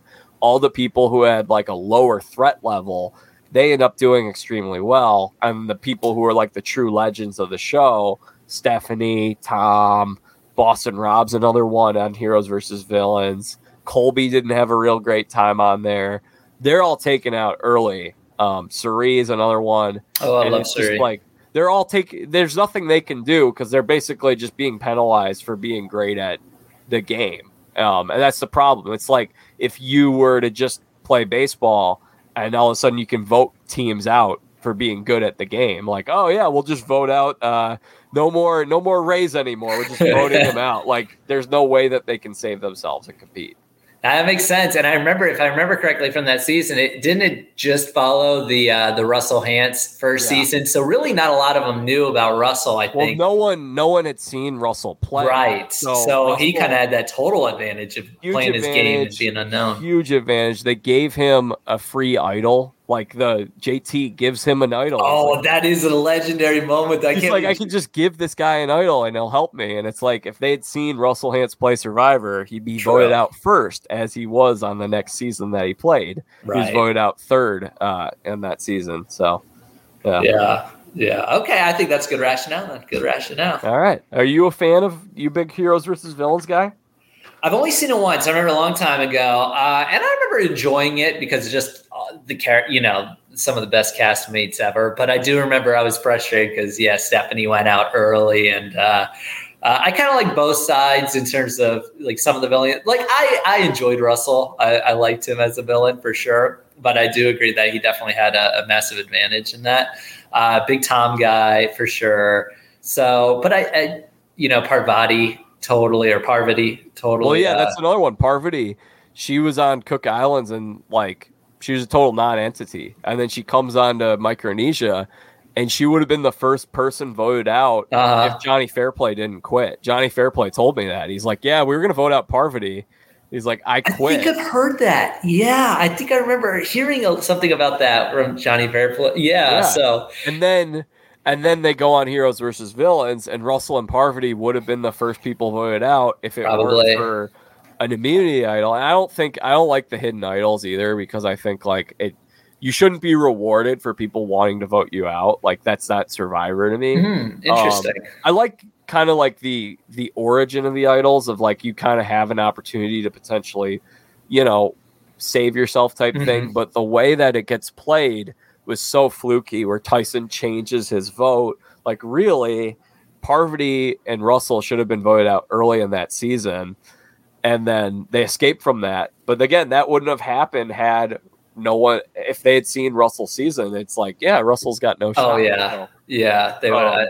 I totally agree with that. Was Amanda in that season with the villains too? Yeah, okay, because it was those three. Amanda was on the Heroes. No, it was, she was on the Heroes. Yeah, Danielle DiLorenzo was she was the other villain. Okay, and then I don't know. Is it spoiler after all this time? But isn't it Miss Sandra? Right, Sandra. Yeah, no, I think that the thing with Heroes versus Villains, I would say, is the cast is phenomenal. Like they brought. There are some people you could argue, like, why are they there? Maybe they're not really like a big hero or a big villain, but the cast they got was for the most part very, very good. And I think the first, like classics, aside from the Stephanie boot, because the problem, where obviously I'm biased because I know Stephanie now and she's great and she's an awesome person, but like that episode is uncomfortable to watch, and it's uncomfortable for a number of reasons because James is just absolutely destroying her, and she's like at the brink of tears. Like she just seems wrecked. He's being very, very malicious, and James, it's horrible for James to watch because James is so ashamed of what happened. Like he apologized to her after the season ended. Like it's just an ugly episode. But aside from that episode, the first 5 episodes of Heroes versus Villains I think are very strong. Like I think they're good. And then once you lose Tyson, once you lose Boston Rob, and it becomes the Russell show, there's not a lot really going on. It's kind of boring, and it's just Russell going, I'm the greatest. Like, Russell, he did play the game well in some capacities, but you're never gonna win the show if people are mad at you. That was always that's right. That's always the crux. He's the greatest maybe at getting to the end, but not the greatest at winning it. So maybe there's a reason. Maybe they want to keep him there to the end because he's not going. People don't like him. Maybe it's funny when it comes to Survivor fans because when it comes to villains to root for, I haven't met too many people that like both Boston Rob and Russell. It seems to be an either or kind of situation where, that's their favorite villain. And, Boston Rob's probably the most popular guy to come from Survivor and favorite. But I haven't met a lot of people that love Boston Rob that like Russell. A lot of them don't like it. And vice versa. There are a couple of us that like Russell. And I'll tell you why. Boston Rob's okay. Because Boston Rob basically played the same game that Russell played on Survivor All-Stars. A little more charisma. He didn't win because he was a jerk to people. I got you. He didn't deserve to win. So then Russell, if you saw Rob play that game, you're like, yeah, you can't win Survivor that way. Even if you control the vote and you're in power, if people don't like you or respect you, like that's the goal is you got to get the jury vote. That's what the game is. Yeah. And so Russell comes on, and I actually enjoyed him on Samoa. I thought it was kind of like he brought a lot of life to the show. He was a good villain. He was doing a lot of things that hadn't been done before. He's a big character.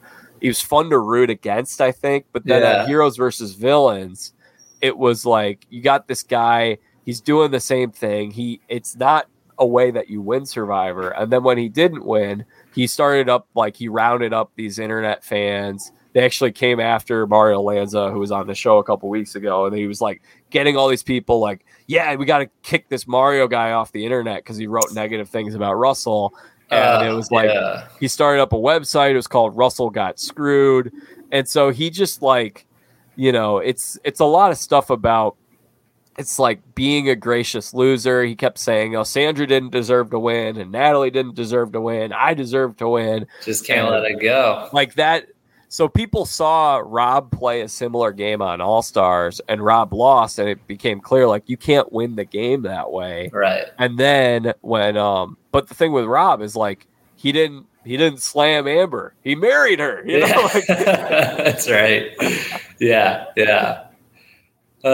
It's good stuff, man. Now you're making me want to watch some of the past seasons again. I'll tell you how you can do that. Go to jackvita.com/Paramount Plus and get a free 1-week trial through my link. And every time you do that, this show is funded. So no way. Yeah. Shout out. Okay, awesome. Yes, I'll be spreading the word. And you can watch Survivor, you can watch Big Brother, you can watch Amazing Race, The Real World, The Challenge, and then there are a bunch of other great shows. I've been watching Rocket Power and the Amanda Show on there. Oh, classics. Old Nickelodeon shows. So. I remember you, the bringing the dancing lobsters guy. Yeah, that's Jack. Love it. Yes, sir. That's correct. All right, Jack, this was an absolute blast today. So how can people find you? You want them to follow you on social media? Yeah, that's great. Twitter is my go-to. Jack Keenan News. Especially if you're around Fort Wayne or Indiana, a lot of our show content, just fun stuff, good vibes. Anytime you reach out to me, DM me, whatever you want to do. I'm not as great with the social media guruing. I just love to talk and chat and talk all things sports and life. So Jack, I just can't thank you enough for letting me chat with you for a couple of hours. It was an absolute blast, man. Yeah.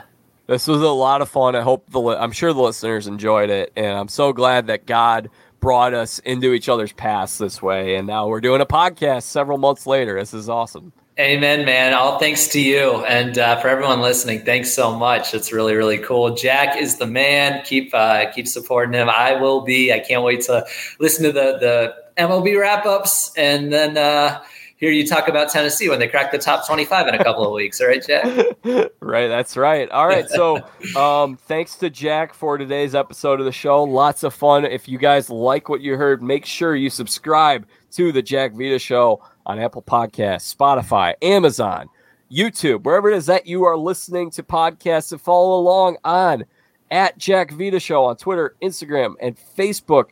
And then finally, you can go to my website, jackvita.com, get on my email list, and whenever I create new content, whether I write something or podcast something or create some kind of video, who knows, It'll go right to your inbox. So make sure you guys are subscribed. And until our next couple of episodes, I'll be talking with, again, next couple episodes, I'll be talking baseball with Albert and Orestes Estrade, and then talking football on Sunday night with Garrett Powell from the Bachelorette franchise.